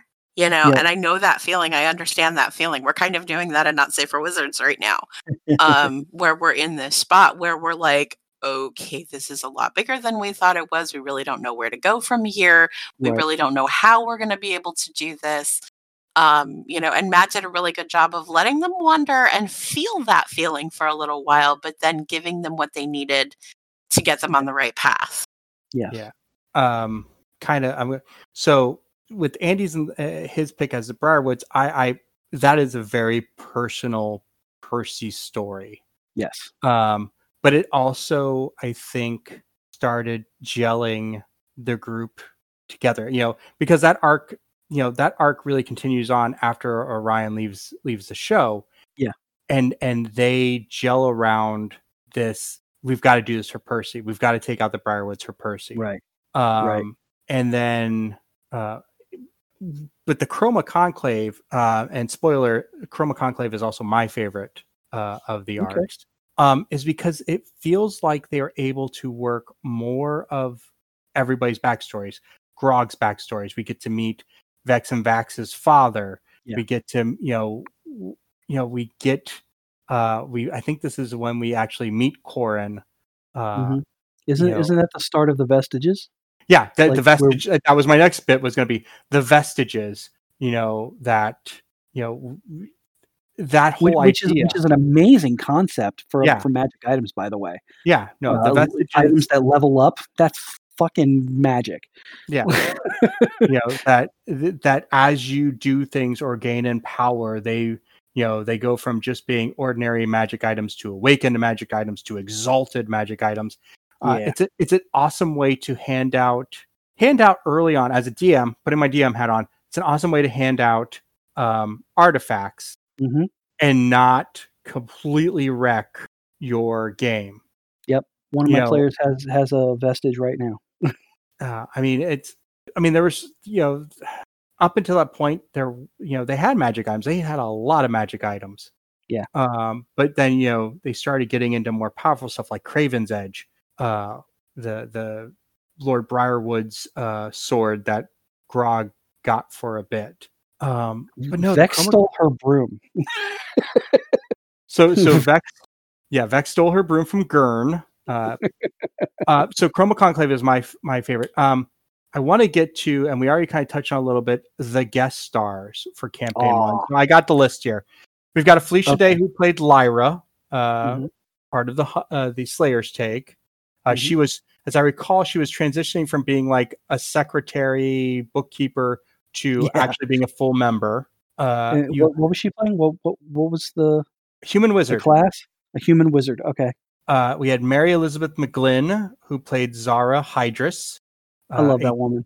Tiefling warlock. I could listen to her use Zara's voice or her own voice to read the phone book. And for those of you too young, the phone book used to be something that came to your house every year, and it had people's names and phone numbers in it. I have to say, I thought she was British at first. No, seriously, I was like, wow, okay. Oh, they got a Brit. I didn't know she was British. That's neat, And then like later on in interviews and stuff, she's like, oh, no. I'm like, you fucking bitch. We had Will Wheaton as a Thorbeer Falbeck, a dwarf fighter who is also, I believe he was the experienced member of the Slayer's Take, taking the prospective members out on the town. We're not talking about Will Wheaton. He curses everything. Yes. Shush. And then we had Will Friedle, who played Kasha Vesh, human cleric. Cash. Cash was the Han Solo of the group. Yes. Definitely had his Han Solo. Then we have probably like, I want to call her a civilian or Kit Buss. I love Kit Buss. She played Lilith. Awesome. Lilith, a tiefling wizard that they met between kind of the end of Craghammer, start of the Briarwood arc. She was around for the Slayer's Take, I think, wasn't she? Because she and Zara interacted. I distinctly remember that. I'll take your word for it, but I don't remember. I remember she was there for the beginning. They rescued her. She stayed the night in Grey Skull Keep and then disappeared that next morning. Kit Buss is totes adore, by the way. Yeah, she is. She is also responsible for the first set of art for Vox Machina. The character art. Super talented. Absolutely. And funny as hell. The Talks episode with her, she was great. Mm-hmm. Then we have Jason Charles Miller playing Garthok, the half-orc rogue. Yeah. He is a musician, singer, songwriter, voice actor.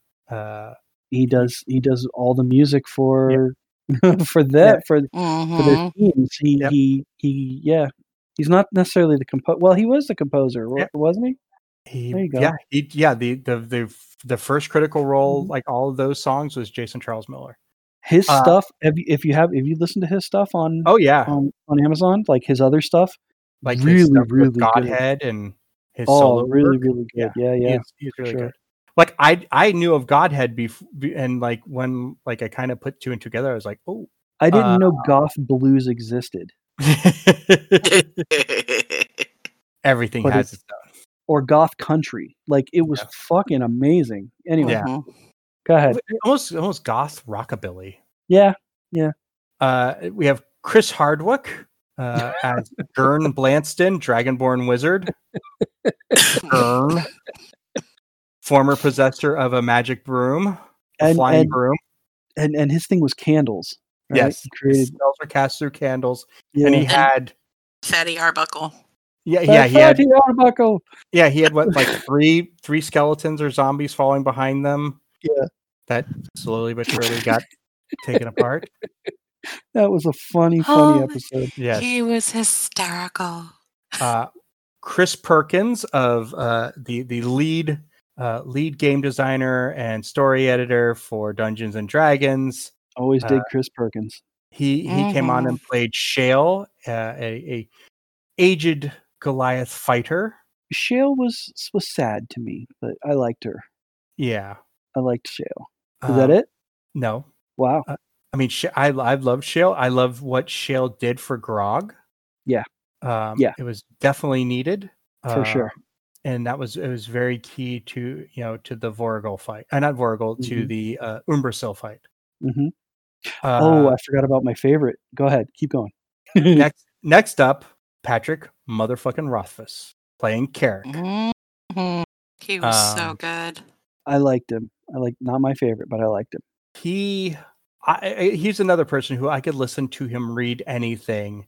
And funny enough, connection to Acquisitions Incorporated, because he plays Viari and the Acquisitions Incorporated stuff. Yep. But yeah, no, he is, for those who don't know, and if you don't know what, he's a writer, best known for the King Killer Chronicle. Yep. So Name of the Wind and I think he was the first guest to get a kill, like a boss kill. I don't know if he was the first, because I feel like he was, because they made a huge fucking deal out of it. That's a possibility. But so what Shale did for Grog, he totally did for Keyleth. And for Keyleth, yes. Yes. Yes. Then we have Noelle Stevenson playing Tova, the dwarf/werebear blood hunter, who they met in Hell. Good God.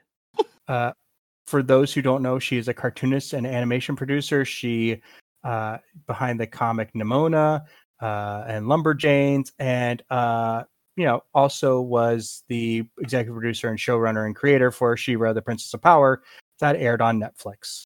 Hey. So I liked Tova. She was interesting. Tova very was interesting. Very interesting, but also I liked that exposure to the Blood Hunter class. Yeah. Well, we finally got to see somebody play a Blood Hunter. Yeah. Then we got John Hader. So he plays Lionel Chod Gayhart, half-orc bard/barbarian. Why did I think that was campaign 2? Nope, that was when Scanlan comes back. And right. He's in the guise of the Meat Man. The Meat Man. Yeah. So stupid. Making forgery of furniture to sell to wealthy people. Yes. With his daughter. With his daughter, Kaylee. Yeah, so he plays that was one of the most interesting barbarians I've ever met. John Hader's whole approach, and John Hader, for those who don't know, Napoleon Dynamite. Yeah. He just, oh my God, the guy's got comedic brilliance oozing from every pore. Yeah, he knew how to play this character in a way that so he played a totem barbarian. Yes. Whose totem was a duck. Yes. And he would go into like a duck rage. And he would also commune with ducks. Like, yeah, he would commune with ducks, and yeah, it was the funniest fucking thing you've ever seen in your life. It was a needed comic read. It was needed moment, yeah, because you had the tension of Scanlan right. coming back to the group. Mhm. I loved though, and totes respect to Travis for playing Grog and Grog's feelings being hurt that he kind of got replaced as Oh, Scanlan's yeah. muscle. Oh Yeah. my god. Yeah. Yeah, that Um, was a good moment. we then have Darren DePaul as Ethered Sprigg Broken Branch, the Oh, gnome that man is rogue. gold and can do no wrong. I swear to God, he Yeah. is by far my favorite NPC. Like, or not NPC, but Guest player. guest character. Yeah, Yeah, as Twig, a Sprig. Sprig. Yeah. His voice first, like his regular speaking voice, amazing. Mhm. The vocal choice he took for Sprig, amazing. I will tell you, up until that point, I had never cried for a guest character. His story arc, just the way that episode ended, I was in such tears. It was so good. He was so amazing. He just had this. He was this. What did he play? A gnome? Gnome rogue. He played a gnome rogue who had lost his mind. He was the last of his party, of like his adventuring party, the only one who had living Because in this he ran. because he ran. Right. And he's living in a swamp, and he's all by himself, and Well, he had that imp he had the imp, who was but fucking with him.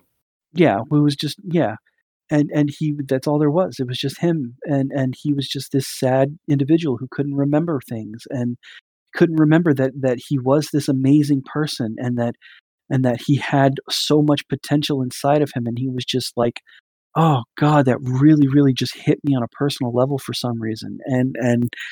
And how by the end of that episode, or was it a two, was he in for 2 episodes or just the one? He was in for 2 or maybe 3. It Okay, was all right. several. By the end of his arc, let me put it that way. Mhm. By the end of his arc, he just, oh my god, he just shines, Yeah. and he's just, oh, like I'm getting misty thinking about it. It was just, he was so good. Yeah. My favorite would be basically the end where he's walking off with Ayun Yes. and like, we need to come up with a mnemonic device in case we get, it's like, he Yeah. He is an amazing character, and you could tell that as he's sitting there, everybody else is just kind of like in awe. Like, Wait. he fits right in with Yeah. everybody. You know what I mean? Like, he would have been like, if he had stayed on as a character in the game, that would have been amazing. He would have fit right in. And of Yeah. course, the interesting thing that we learned in the Talks Machina episode with him is he, as a young man, was working at the Burt Reynolds Theater in Jupiter, Florida. Yeah. And played a D&D game, I believe, run by Matt's mother. No, really? I Yes. missed that one. I missed that Yeah. episode, I guess. Yeah, no. That's insane. And he played the character Sprig was In that episode? was In that game? Yeah, that's where Sprig Wow. came from. Wow. Yeah. So when he finally was able to get to play with Matt, he was like, here's my idea. And Matt was way on board for it. Oh man, I bet Matt cried a little when he told him. I'm sure. I'm sure he did. And then we got Joe Magniello playing Archon the Cruel, a red dragonborn paladin barbarian, probably the most hated guest character. That dude can suck in it. Campaign 1. I'm still mad at him. I know. Just that last line. Sorry, nothing personal. Yeah. Oh. So mad at him. Oh. Yeah. So after the group binds Vecna, and Vecna is defeated. Andy had introduced Vecna as the one-eyed, one-handed, where the eye and one of the eyes and one of the hands floats around as an artifact that you can find if your DM doesn't like you. the hand, Vecna had somehow acquired his other hand, which I bet was in the swamp they didn't go to. Yeah, probably. And, yeah. And so the hand is there, and Archon grabs it, chops off his own hand, attaches the hand, and then disappears. And just vanishes. And nobody saw it coming. Yeah. Nobody saw it coming. And that's the fun. Now, me as a seasoned player, I'm going, he's gonna fuck him over. He's gonna fuck him over. He's evil. He's gonna fuck him over. And he did it, and I went, you mother, and I was still angry when it happened. Like, and I was angry because everybody, you could see the betrayal, that feeling of betrayal around the table. Like, everybody was like, oh, really? Like, and yeah, there was definitely that look of, wait, did that just happen for real? Was that a joke? Is he going to come back? And and that's the best part is Joe closes up his binder, gets up, leaves the table, and from what they say later on, Talks Machina, walked out the door, out the studio, into the parking lot, into his car, and was gone. Yep. And I will tell you right now, you know who felt that betrayal the most? Sam. Travis. Oh, Travis. Because him and Brock had become buddies. Yeah, they had become battle buddies. Yep. I mean, the other side of it also is, any one of them could have put on, if they would have, known more about Vecna's hand. I believe there's a wish spell or something that you can do there with sure Vecna's is. hand. There sure is. So we've talked about the guest stars. NPCs. There's a ton of NPCs that Matt has voiced. Well, I just said my favorite NPC or guest star. Did you guys say them? Oh, no, we didn't. We didn't identify. Kay, who is your favorite guest of campaign 1? Oh, that's tough. Again, I think there's no bad choice. That's except for Joe. There's no bad choice. Yeah, I would definitely not choose Joe. Patrick Rothfuss definitely holds a very special place in my heart. Not only just because his performance was stunning, and so can we talk about the letter? That's where I was going. Okay, sorry.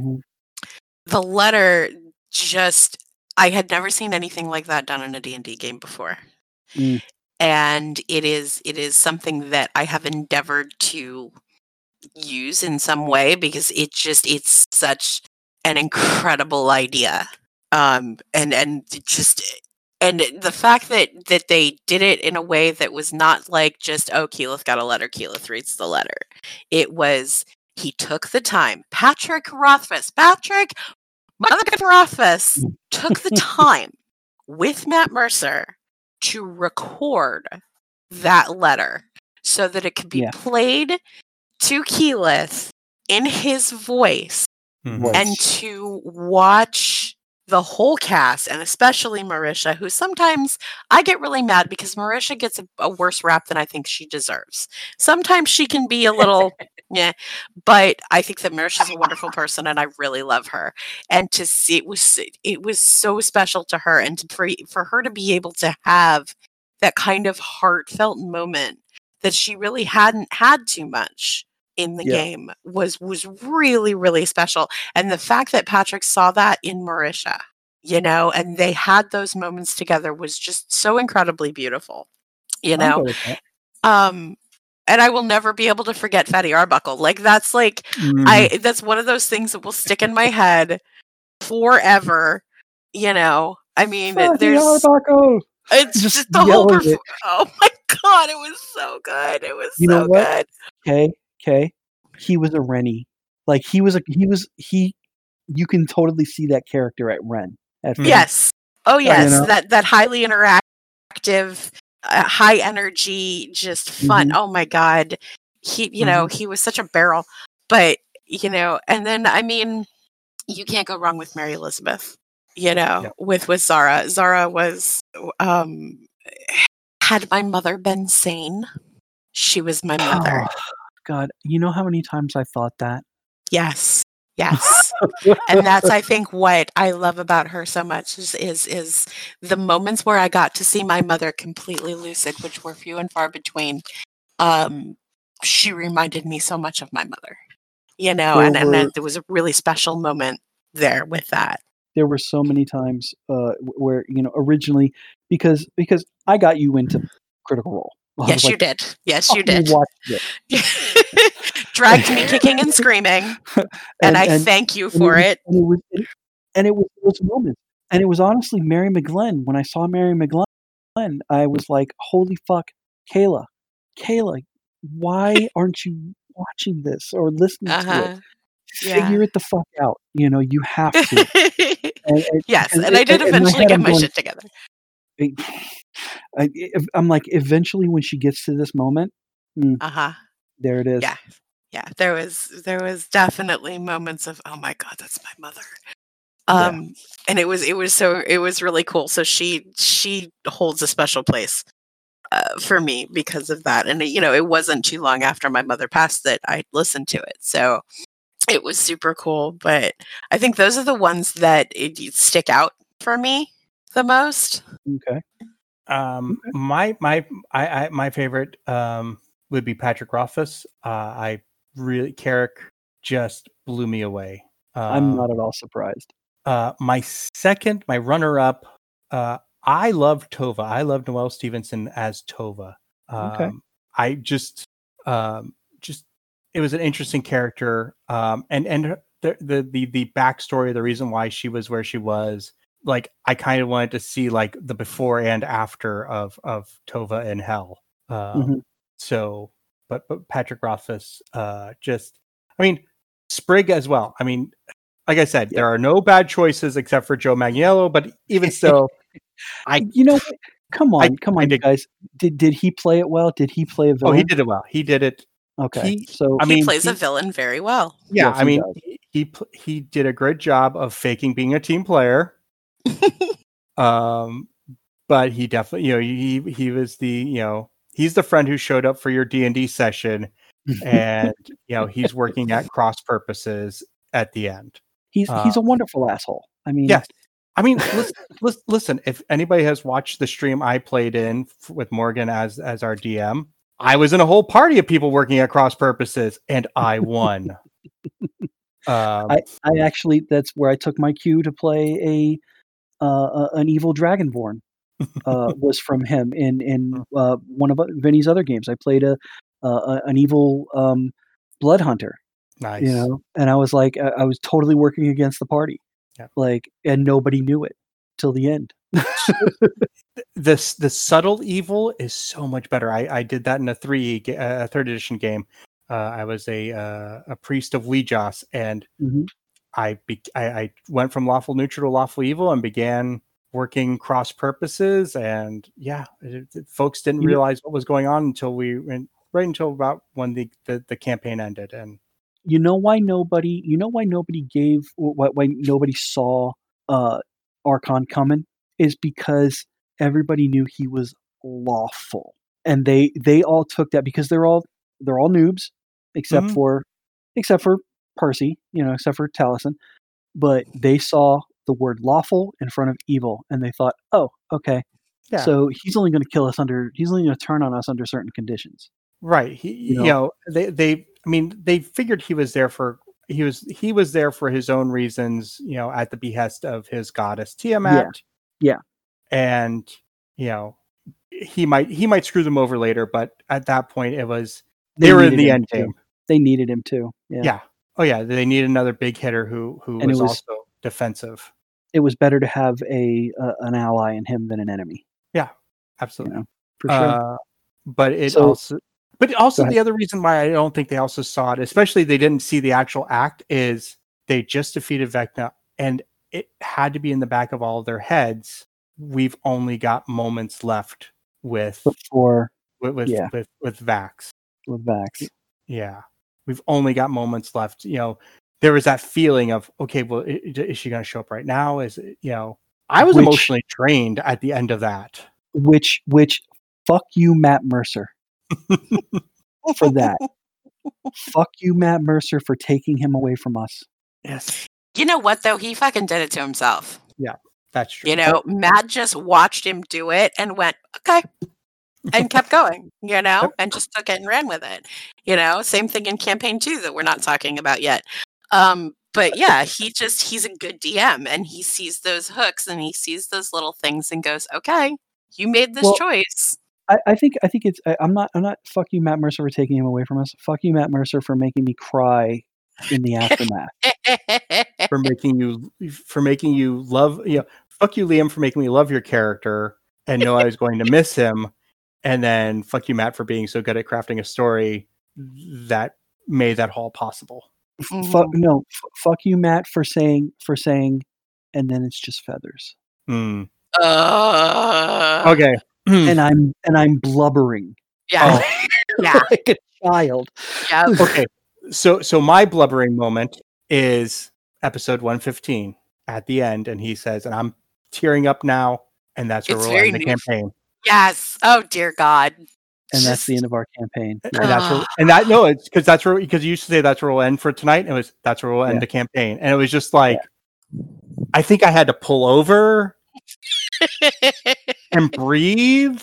Yeah. And- you literally feel like you are trauma bonded to these people forever. You have been through to hell and back with them. And Sam going, let's do it again. So good. It was so interesting though how they, when Matt started talking about, the next campaign, I was like, okay. So that's the thing of being a DM, right? Like, have you ever played a campaign out to level 20, either as a DM or a player? One time. I think so. Starting at first. Yeah, no. Like I said, one time. I've never played a campaign all the way through as a player. As a DM, I did my home brew, and that was the one time I've ever played it all the way out. I'm trying to think. I don't think I've ever played a campaign all the way through to the last level. Like that one 2nd edition Planescape campaign, we came kind of close.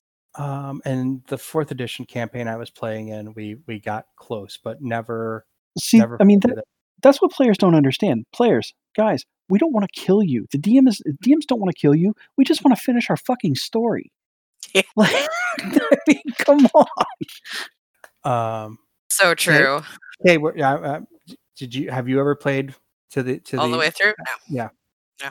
No. So like the idea that he was already thinking about like a second campaign, like that was that like I was like, oh my God, he's got DM balls, big breast DM balls. Yeah. So the Vox Machina campaign also is a reason why Green Ronin Publishing put out a Tal'Dorei campaign setting book written by Matt Mercer and James Hake, which I cannot recommend highly enough. If you want to see what those vestiges are, it's in there. Some of the specific monsters that Matt made are in there. The factions. There are a couple subclasses, not the Gunslinger or the Blood Hunter or the College of Maestro. College of the Maestro. That is a badass fucking subclass. That is amazing. Yeah, those are not in there, but there is the Cobalt Soul Monk. Yeah, and there is the Path of the Dreadnought. Yeah, something like that. A berserker, a barbarian class. I don't really remember, and that kind of my only problem is that it's nothing against people of Green Ronin, but the fact that it's Green Ronin, so it will never ever be on D&D Beyond for me to own digitally to incorporate into my games. Yeah, I mean, unless I were to just take it all and write it myself. Yeah, that's that. I guess at the time though, like maybe WotC wasn't interested, and Green Ronin was. Yeah, I don't understand why, but anyway, it doesn't matter. But it is well worth the purchase if you can find it. I know. It's getting a little bit harder to find. It is. The price for it is actually going up. Yeah. Because it's in very high demand. Yeah. You can still. I mean, there's still places you can get it in digital form. As a PDF. Are those legal versions, Andy? Yeah, from Green Ronin, I believe. Okay. Okay, as long as they're legal versions, we don't. Of course. No. I'm not going to advocate. Just because I do it doesn't mean you should do it.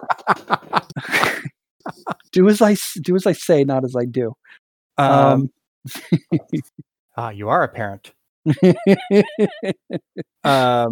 Favorite NPC? There are a shit ton of them. There's only one. There's only one. Okay, Andy. What, on 3? 1, 2, 3, Gilmore? I mean, Okay. Yeah. I kind of have to agree with that. Gilmore's the one that sticks out more than any other in Campaign 1. Campaign 2 is different, but Campaign 1... I actually have there are two NPCs that really just I loved. Okay, number one will always be Sean Gilmore. My God, that is Matt just dripping with sex, I guess. My second favorite character would be, I can't remember his name. He was the barbarian monk who trained Grog in Vasselheim. Groon. It was Groon, right? Groon. Stonebreaker Groon. Groon, yeah, Stonebreaker Groon. That guy was so cool. By far my favorite. And with a go ahead. No. You continue. No. With a third, very distant third, not a very distant third, but last but not least, Victor. Victor. Learn from my mistakes. Yes. By far, I laughed so hard at every turn. As a matter of fact, the cool part about Victor is that through Sirenscape, the app that you can play music through. It's a music app for D&D. It's for ambience and background, music and background noises as well. They actually had Matt do a whole set, a soundboard of Victor. Oh God! Yep, that's it's on amazing. there. I have it. It's amazing. They have one they have one of that. They have one of him doing Gilmore. And I remember hearing him talk about that. Yeah, and I believe they have one of him doing Pumat Soul. I love Pumat. We love Pumat, but that's Campaign 2, so it's Campaign 2. Yeah, no. The fun part about Victor, more than just Victor, is watching the cast's reaction when he pulled Victor out of his ass. Yes. He had no plans for that character. There was nothing there. Percy said he wanted to go shopping, and he had to fucking make up a shopkeeper. And let me tell you, as a DM of a party who loves to go shopping, that is a feat. That's a choice. Oh my God. They were literally, I think Marisha fell out of her chair. Like, I think... My favorite, though, like, I think it was after the first Victor, was then, like, he gets done and Liam Bryan goes, Matt Mercer, ladies and gentlemen. I was like, yep. Yep. Exactly. I was like, if there was, I didn't think I could love anybody as much as Gilmore. And then all of a sudden, boom, Victor. I learned from my mistakes. You take. Yes, come back. And then there was like, holy shit. Yeah. He just, that is the mind of Matthew Mercer. That is the quintessential example of him pulling it out of his ass. So I will also agree. I think Kay, you agreed. Gilmore and Victor. Yeah, for sure. Victor. I also. But I will differ, and I really liked Allura. Okay. Allura's cool. I love Allura. Arcanist Allura. I believe Matt's on record with saying that Allura was his character into the game. Where he stepped in to help them, to direct them, to do the information dump. Yeah. And you can feel it. And there was so much you could feel. There was so much in Allura's background that we just never got to see. Much like we got a little bit of Gilmore's background when they went to Marquette and teleported into his old bedroom at his family's house. But there was just something with Allura where it's just like she felt very fleshed out. Like Matt could tell you everything she had done from joining, from studying at the Lyceum through where she is now, married to Kima. Yeah, she was his anorak. Yes, that's a really good comparison. Yep. Yeah, she was his anorak, absolutely. And I love the Allura Kima relationship. Oh, Kima's so adorable. Kima's amazing. She's all right. Who are we fucking up? Let's go. Yeah. That's so cute. Yeah. So fucking cute. I'm gonna have to. Can a villain also be kind of mentioned there? Absolutely. He's an NPC. Absolutely. An NPC. Ripley. Yes. My favorite villain. She is my favorite fucking villain of the entire love to game. hate her. Yes. Yeah, there was just something. I don't. It was like during the Briarwood arc in Whitestone. It was like, okay, she's the Negaverse version of Percy. Yeah. But then when you run into her during the Chroma Conclave, yes. And I think what really got me was she had turned Kynan. Yes. That made me mad. Yeah, that just felt like, I mean, yes, Vax was a dick when Kynan came to Fanboy, but like it just was like, wow. I don't think Vax was a dick. He beat the kid with the backs of his daggers and was like, go get your shine box. Basically, because he was telling him, you don't want none of this. You don't want this life. You don't. I mean, he was doing the kid a favor. Vax had the right. He was at heart. He was trying to do the right thing, but he was a dick about how he did it. I mean, there was no way. Okay.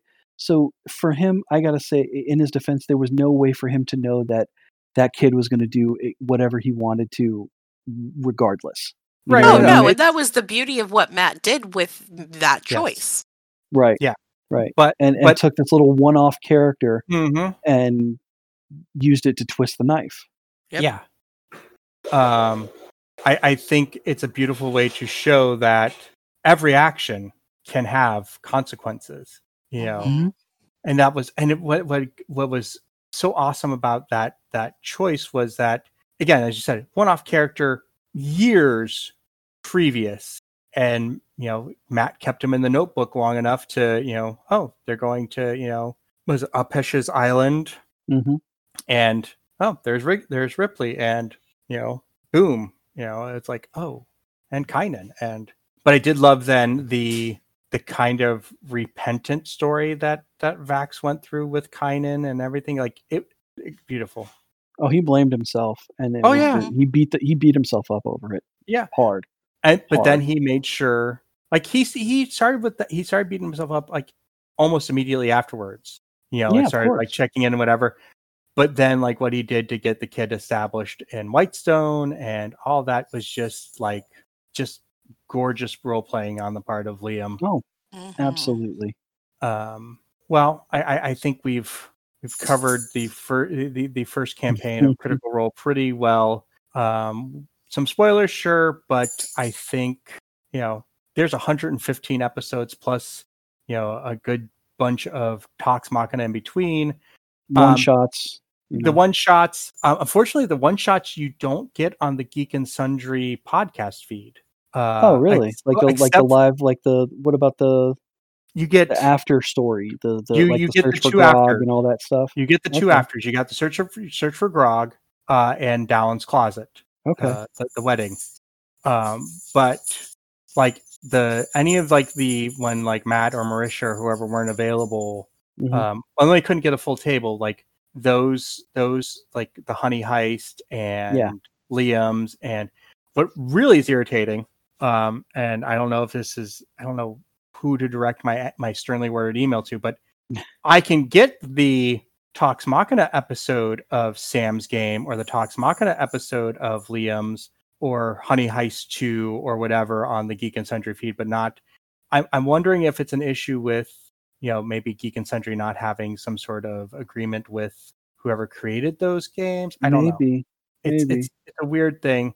That's one of the kind of things that the gray areas for podcasting actual plays is the legality of, or the how much of a copyright infringement is it for us to be playing D&D online for people. By the way, Liam's evil one shot, best one shot out of that whole series. I don't know if I've actually watched that one. Oh, KK. I should. I You should go back because I don't remember. You want to watch Travis be a bastard? No.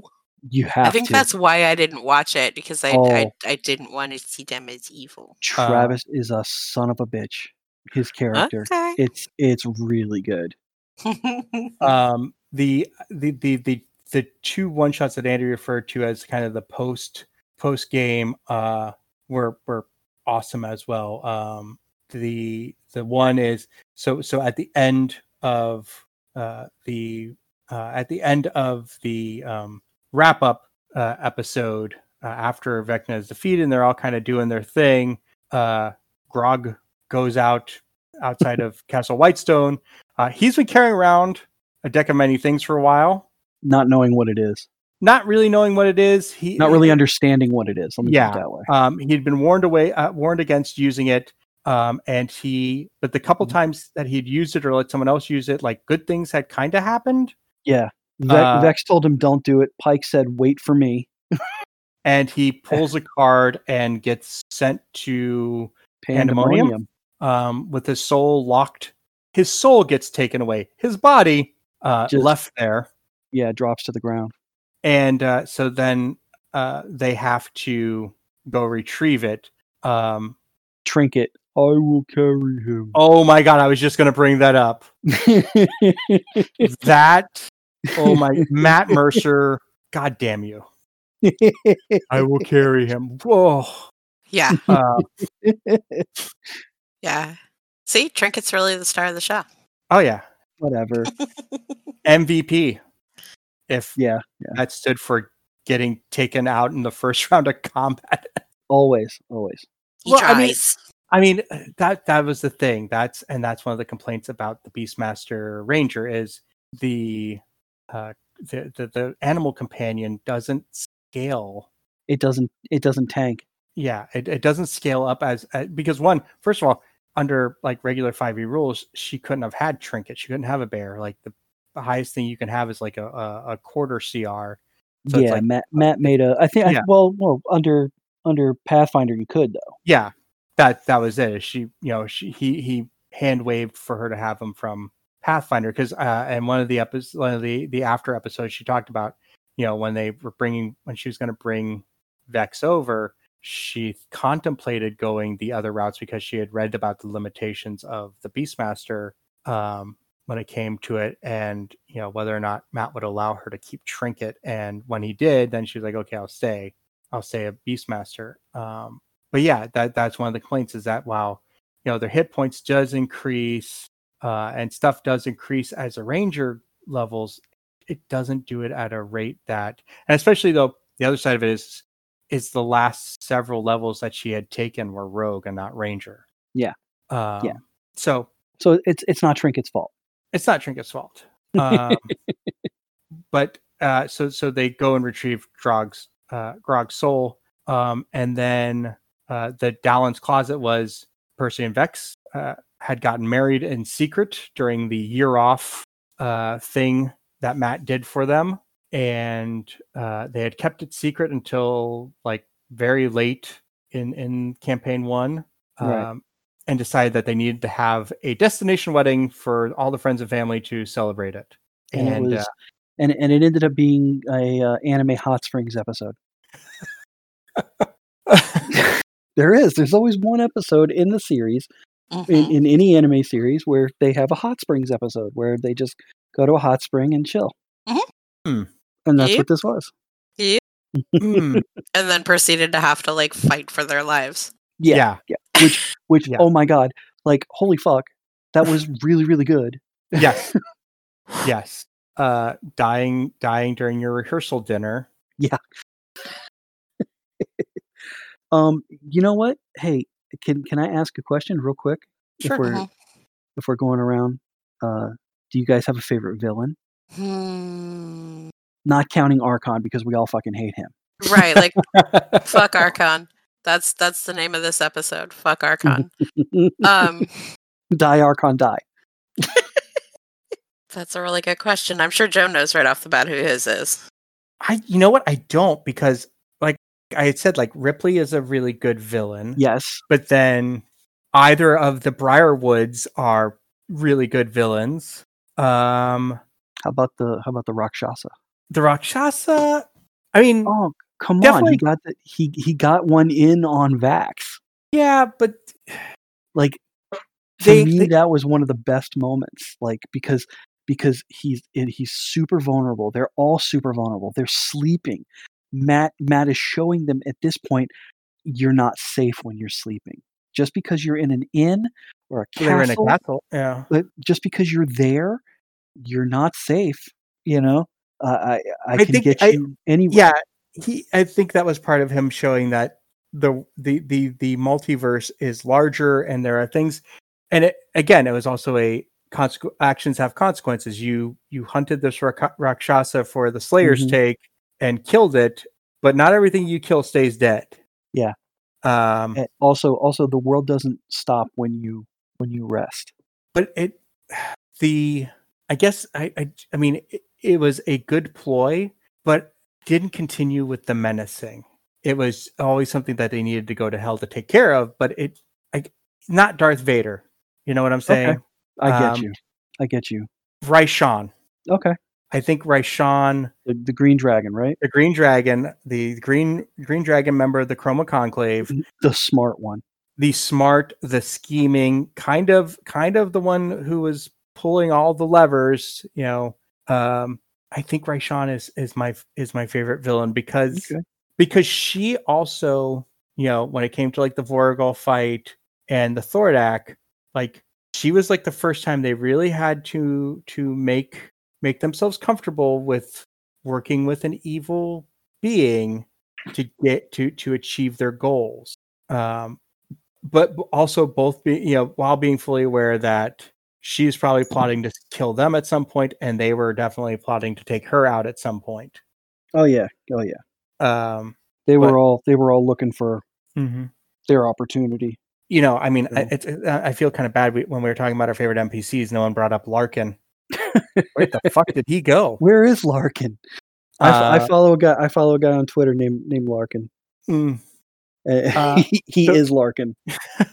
So yeah, I'm gonna go my favorite villain, just barely nudging out the Briarwoods is Raishan, the Green Dragon member of the Chroma Conclave.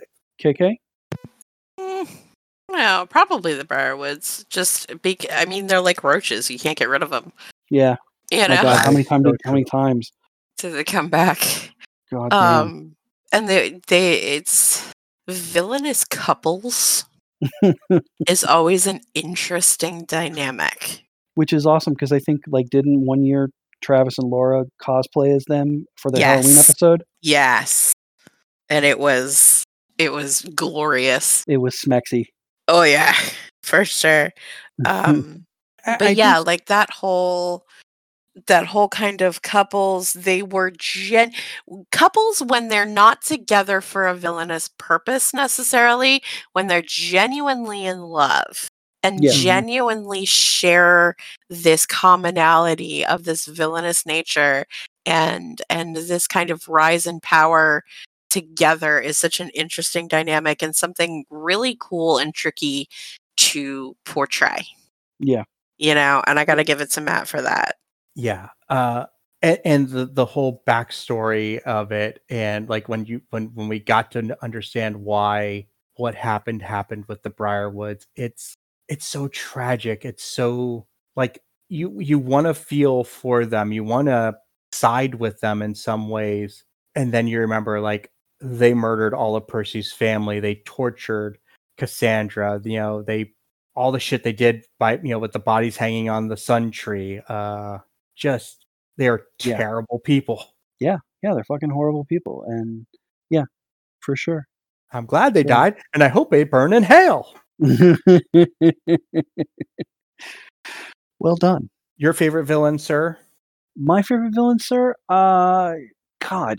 I mean, I would probably say because probably the Briarwoods just as well, just because they are very well thought out, and they were, I mean, you could tell Matt had a lot of time to plan, and it went pretty much exactly the way he wanted it to go.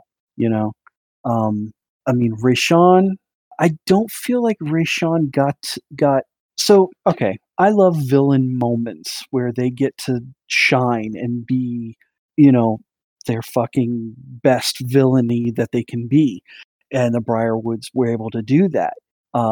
Where the Rakshasa was able to do that. He fucking sexed up Vax and then shanked him. Like, it doesn't get more personally villainous than something like that, like to get you at your most vulnerable. I mean, even Vecna and Archon, they got their moments to shine.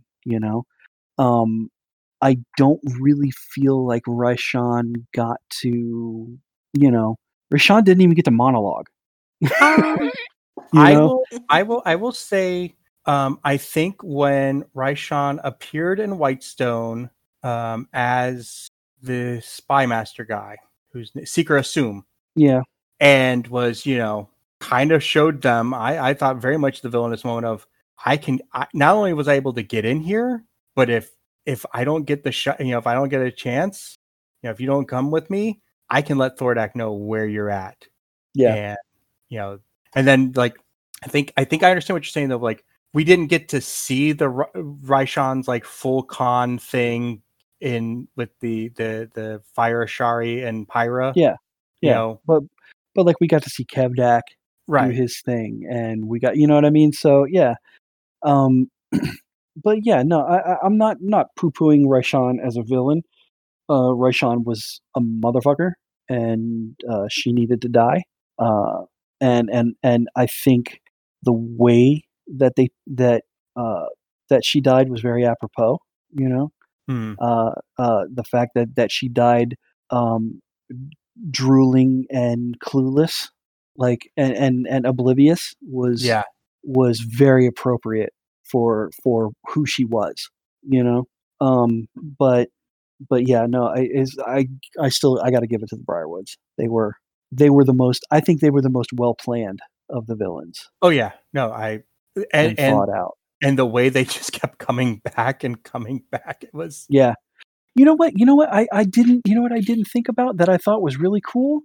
That just hit me. What was the name of that tree guy in the Feywild? Where the guy who had Fenthras? Yes. Do we remember him? Because I thought he was cool. He was on this whole like you need to be my bride kick kind of with for Vex, and all of a sudden it was all about Vex showing him fuck you, and at the same time everybody else is like fuck protect Vex. Yeah. And it was a really, really cool battle. It was a one-off. He didn't really have, recurring anything, but I thought it was really, really interesting. He was good and dark. Sondor. Like, Sondor. Sondor, the Archfey. Sondor. There you go.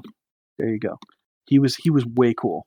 I think he was really cool for letting Vex see what could happen if she kept down this road of seeking revenge and seeking revenge and seeking revenge, which I think that was pretty cool. The shadow demon, Percival's shadow demon, Orthax. Yeah. That was a fucking cool concept. Yeah, a really cool concept, and really awesome to see reappear again with Ripley. Definitely. Definitely. No, we keep circling back to Ripley, though. Ripley was such a good villain. Ripley was a really good villain. Ripley was so cool because Ripley was at first we associated her with the Briarwoods because that was part of that story. Yeah. and then suddenly you go, oh no, she's this whole other bastard on her own, Yeah. and wow, you know. So so yeah, maybe Ripley is the best, right? Is my favorite. I mean, one of the things you have to think about with, especially with her, was the whole. She was putting out, like, Percy had that feel of shame because of, he was creating these weapons, the firearms, but then Ripley took basically that information and was putting it out there to, I loved the way Taliesin played that, where anytime he ran across someone else with a firearm, like, He would take it from him. he would take it from him, but there was a shame to it. Like, this was just. Oh yeah, he was Tony Starking. Mm-hmm. Yeah, absolutely. He was definitely the Tony Stark of the group, which was cool. So yeah. Well, have we covered everything? I think we have. The correct answer is not by a long shot. I think we've covered everything that can be covered without going episode by episode. Right. And leaving enough for folks to be able to, if you haven't listened to it, go and listen to it and see the brilliance that is Matt Mercer, see the brilliance that is that entire cast and the guests, and just enjoy it. And then if you want to listen to the Talks Machina episodes, do that too. What the hell is wrong with you people? Why haven't you watched this yet?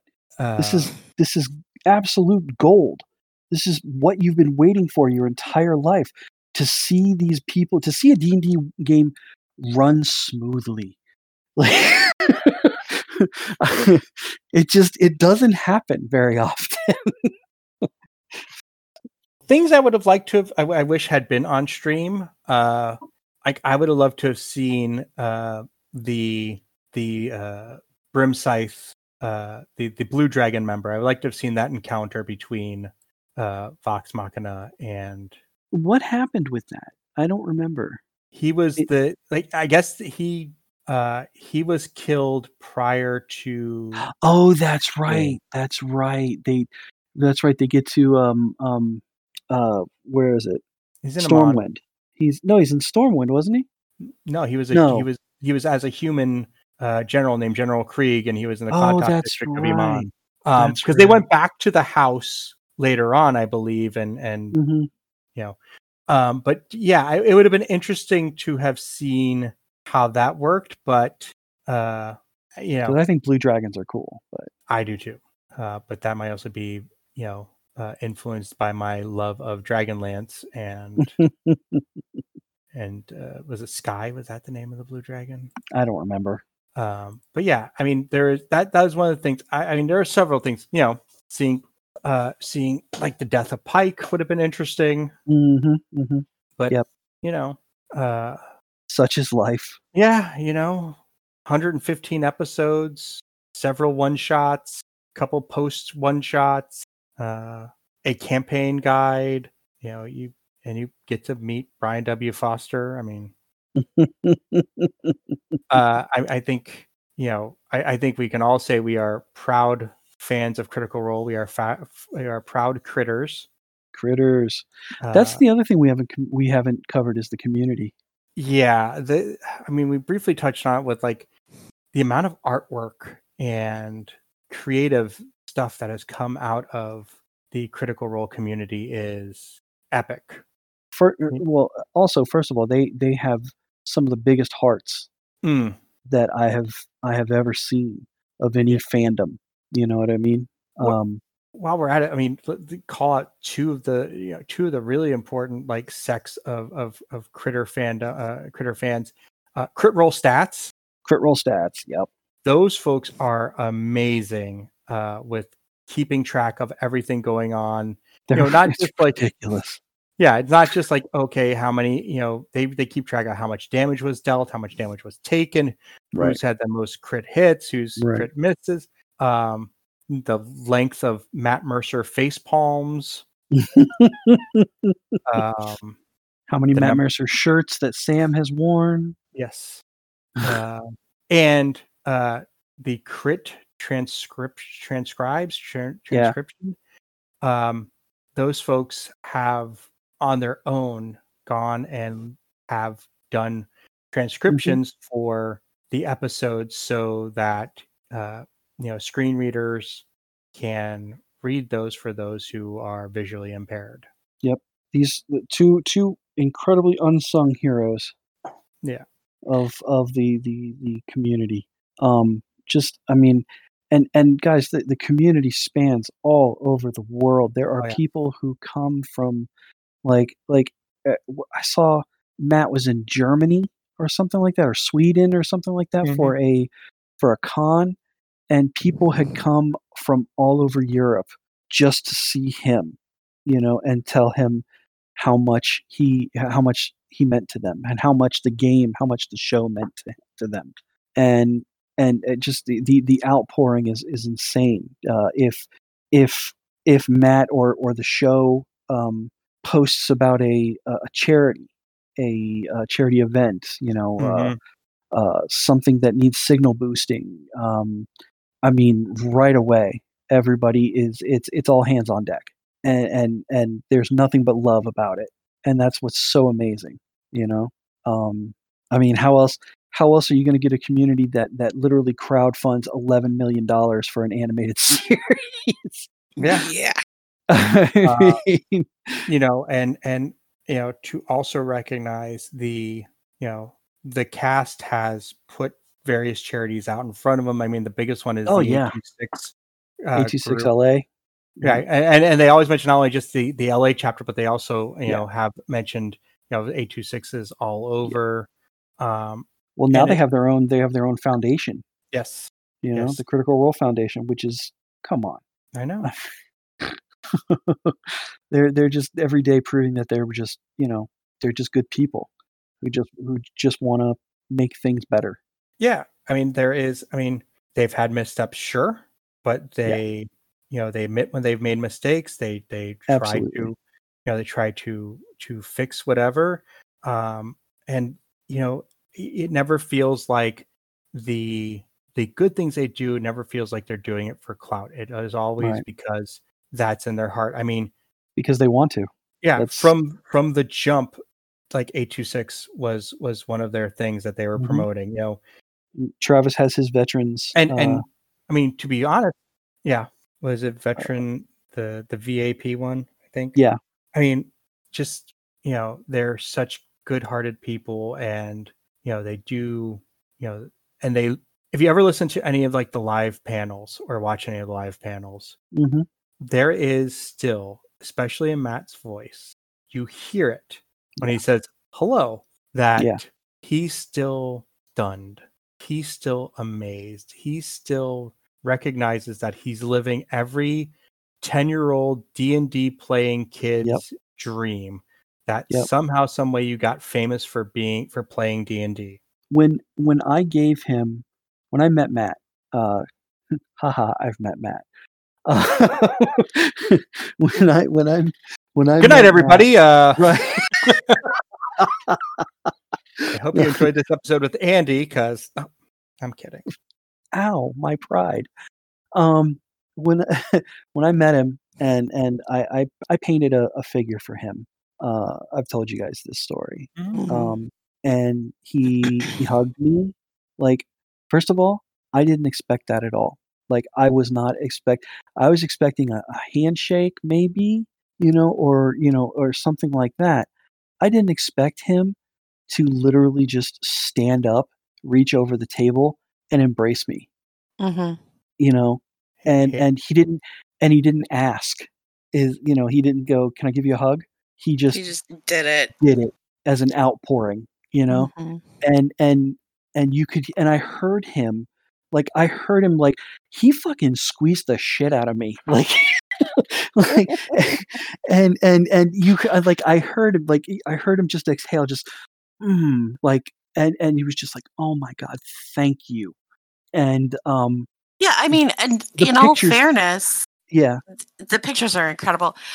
In all fairness, you did something for him that I think not a lot of people have, because you see fan art of the cast. There's, printable figures of the cast. There's a few little things of Matt, and he's definitely included. But you took the time not to paint a figure of one of his characters. You took the time to paint a figure of him, to recognize that he is the magic behind it. And it that always kills me that I could never, it could always look better. You know what I mean? It always could have looked better. It was like, I felt bad giving it to him at first because it was like, it was one of my first pieces and I didn't, Right. But you are a good figure painter just on instinct. Like, you started out good and you've gotten better, sure. But you started out good. And honestly, it could have looked like a 5-year-old did it and Matt still would have loved it. But it was, I saw it and it was beautiful, But it was the fact that you did it, the fact that you thought of him in that way, that I bet you that figure's sitting in his office. I bet you anything. I can only hope. But then I got stood up by a bird. Well, okay, that bird was really cute. The bird was really cute. And he has birds. Like, he gets, it's like his pet of choice. He's got Dagon. Or Dagon. Which he named an NPC after. Which I think is funny. Yeah. But the point is that these people, they don't have egos. Like, and it shows. Like, a lot of people are like, oh, they're just living it up. No, they're not. They still have their jobs to do. Their regular jobs. They're doing Critical Role as, I mean, it's sort of becoming their main project, but they still have their normal jobs that they were going to, and killing themselves over trying to get this out to make sure that everybody was, that they didn't want to disappoint anybody. And yeah. I mean, while they've been doing the show, Sam has won, Sam won an Emmy Award for DuckTales, I think. For DuckTales. And he had, in 2018, he had run a Daytime Emmy Award for Danger and Eggs. So it's he's, and they've all continued working, and it's, in their various ways. And it's so interesting when they come in and they'll like mention, as much as they can mention, because NDAs are a thing. Hey, I was doing this today or doing that today. And then, several months later, and Laura says, oh, well, whichever. Hey guys, I get to finally announce we've done this, and they're so excited. Laura Bailey leaving an award ceremony that she is nominated for awards for. Right, to come and play. So she can come and play play D&D on Critical Role. So yeah, and everybody's like, "Did you left? What the?" So I think one of the interesting things has been not just, so Andy mentioned, the animated series, there was the Kickstarter for it, and it raised, what was the final toll? 11 mil. Over 11 million. Yeah. So they're going to be doing, so they've, I'm trying to just find the number. There are $11.3 million when it closed on April 19th, 2019. And just for full disclosure, Kayla and I backed this. Fantastic. Fantastic. I didn't have the funds to do it at the moment, and I was so mad. But so they're going to be doing animated series, which is going to be done by Titmouse and is slated for Amazon Prime. And it's going to be like 2 seasons now. Yeah. I just want to point out that it was they were only going to do 6 episodes. Oh no, it was going to be a 2-episode. It was going to be 2-parter. It was going to be a 2-episode little movie type. Actually, originally it's going to be a single 22-minute short. Oh, there you go. And they needed 750,000. 750,000. There you go. That's what. Yeah, 750,000. And they were like, if we get more, we'll do more. And within an hour, they were at 1 million. Yeah. At the end of the first full day, it was at 4.3 million. I think the reaction video was one of my favorite videos I've ever done. Mm-hmm. Yes. They were all just sitting in a room, just looking at each other, going, "What the fuck?" Yeah. Like Matt was just like, what? And Travis's face. Yeah. But they've also produced art books, which have Comic books. Yeah, I was going to say, but the art books have featured artwork from members of the community. They've done comic books, doing the with Origins. Dark Horse. Yep, Vox Machina Origins, and Mighty Nine, I believe, now has a book too, don't they? A comic. I am. Yeah, and they're Mighty doing Nine Origins. like origin stories. Yeah. There is the Tales of Exandria comic book that also will be coming out. That was announced in December, and the first episode is supposed to be coming in March of this year. I don't know if it did or not. Which is exploring the side stories of NPCs. So 4 issues are going to be written.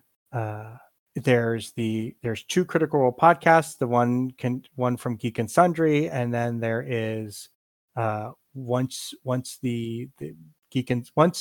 Critical Role separated from Geek and Sundry, they started their own podcast feed.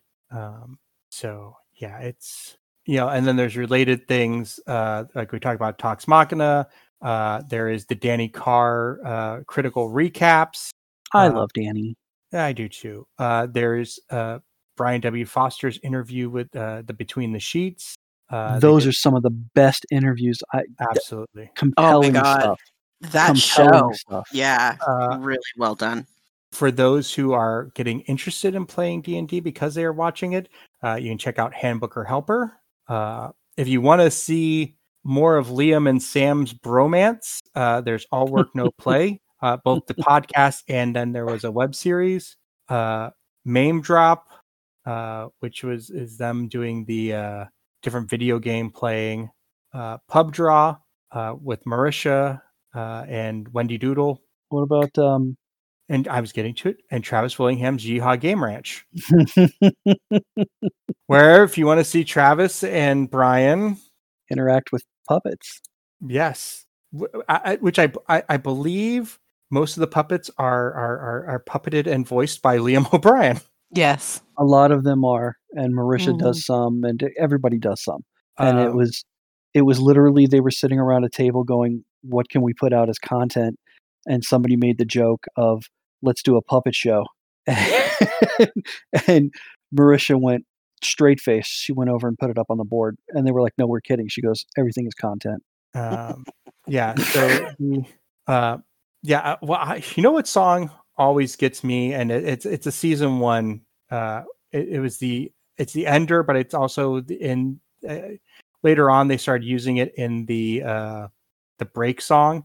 It's called Twin Elms. Yeah, it's a track from the Pillars of Eternity soundtrack. Man, that song just like right in the feels. Yeah. Wow. Yeah, which if you guys want the music that Matt uses in game, a lot of his stuff is from the Pillars of Eternity soundtrack. You can find that on Amazon on Amazon Music. You guys can tell that I use Amazon Music a lot. Whatever, I don't care. Hashtag not sponsored, but would like to be. Hashtag not sponsored, but would absolutely love to be. And the other piece that he started, especially early on, was the Dungeons and Dragons role playing soundtrack. It exists. It was made for like 3rd edition, 4th edition. Oh, that was the Midnight Syndicate. Midnight Syndicate did it all. Yeah, that was back in 3rd edition. And it's really good stuff. I mean, but I warn you, if you start listening to that, you're going to go down this Midnight Syndicate rabbit hole, and you're going to be creating playlists for days for your campaign. The amazing stuff that they have. Anyway, moving right along. Kayla is I can hear it already. What? Moving right along. And Fancy Free? Oh yeah, well of course. That's just always playing in my head. But is it really? Kinda, yeah. Moving right along. Dunk. Before it becomes the Muppets review, I think this is probably a good time to call it a night. I believe for the three of us, we cannot recommend highly enough. If you haven't watched campaign 1, go watch it, go listen to it, enjoy it, absorb it, let it inspire you to play. And don't give me that bullshit excuse that they're too long. It's recorded. You can stop it at any time and pick back up whenever you can. Word. Listen to it while you're driving, like Joe does. Yeah. Or like I did so many times. Listen to it if you're at work. Put it in your it's what I did for a long time. Put it in your ear holes. Put it in your ear holes. Join us. We love you. Let's not get creepy now. Too late. So yeah, we can't highly recommend it. And then I always like to add, play D&D. It's fun. You'll enjoy it. What are you, lame? Play D&D, weirdo. Find a group of people. Yes. No, we're the weirdos. Find a group of people that suits you well, that you can enjoy spending time with, that you're not going to get sick of in an hour, and play D&D. Exactly. There's a quote that I heard really early on in the Critical Role episodes, and it was D&D teaches you to be an Imagineer, to be an Imagineer again, like when you were a kid. Yeah. And that was rules. And I have to tell you guys, that was Orion. Okay. That was Orion that said it. Yeah. Tell them where they can find Critical Role. Well, you can find it on twitch.tv/Critical Role. You can search YouTube for Critical Role. They have their own channel. They have their own channel on YouTube. And you can go to critroll.com for their websites with announcements and stuff. And, the pandemic has impacted them on many levels. For a while, they went a little dark while they tried to figure out how to get to play in person while also following all the requirements and laws that needed. And because Matt has fucking integrity and will not allow his show to be sullied by Zoom or Discord. Well, it would have been a bit of a nightmare trying to do that all remotely. It's a live show or nothing, damn it. Yeah, and and they're very responsible and they're very upfront. They mask in, they're sitting separated with dividers, they mask out. And then we've talked about Geeks Machina. That's all being done remotely with Brian and the guests. Yeah. I bet they all want to hug each other real bad. Oh my God. I can only imagine. Listen. I want to, when this is all done and we can get together, I think the first in-person session that the Not Safe for Wizards group has, we're not really going to get much recorded. It's just going to be us hugging and yeah. So that's where you can find Critical Role. You can also find, like I said, go do search online if you want to find the Tal'Dorei campaign guide from Green Ronin. You can find on D&D Beyond the Gunslinger, the Blood Hunter. I'm not School sure. of the Maestro. Is the College of Maestro available? College of the Maestro is available on there as well. Okay. And I believe you can also pick the Totem of the Duck. Oh, is it? I believe under the Barbarian, I think you can get the Totem of the Duck. Awesome. You can also find those on DM's Guild and Drive Through RPG. You can look where art books are sold to get the Art of Critical Role. You can get the comics, the Dark Horse comics on the Dark Horse app or Comixology, I believe. Mm-hmm. And when the Critical Role animated series comes out, it'll be on Amazon Prime. And I think that's all the places you can get Critical Role. They're on episode 135 of Campaign 2, so it might be a while before we get to the Campaign 2 wrap up from us. But I'm 4 months behind on listening to it. I'm a bad critter. I'm on episode 11. Nice. So I can't. I can't wait to have that discussion with you all then as well.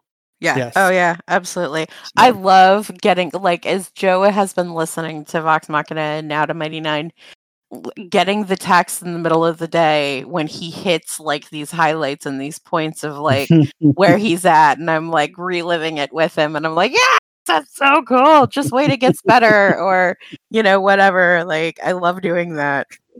There was one point when when Delilah Briarwood showed up like for the third time, and I was just like, I think it was like Delilah, 5 exclamation points. Yep.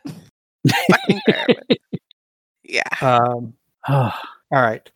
Hey guys, Thank you. guys. I love Critical Role. Me too. I do too.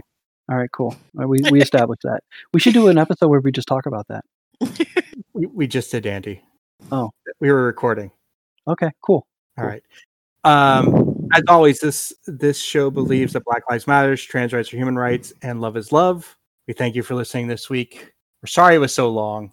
No, we're not. Nope. We look forward to talking to you next week. And as Will would say, make the world a better place than the way you found it, kids. Hey there, listener. Before we get out of here, just want to ask you to do us a little favor. 2 little favors. One, if you go to Apple Podcasts, leave us a rating and review there. 5 stars would be great, but hey, we're leaving that up to you. And second would be share the podcast with your friends, family, coworkers, whoever you think would enjoy a deep dive into geek culture. That would definitely help us. Thanks for listening. The preceding program was brought to you by Armored Bear Productions.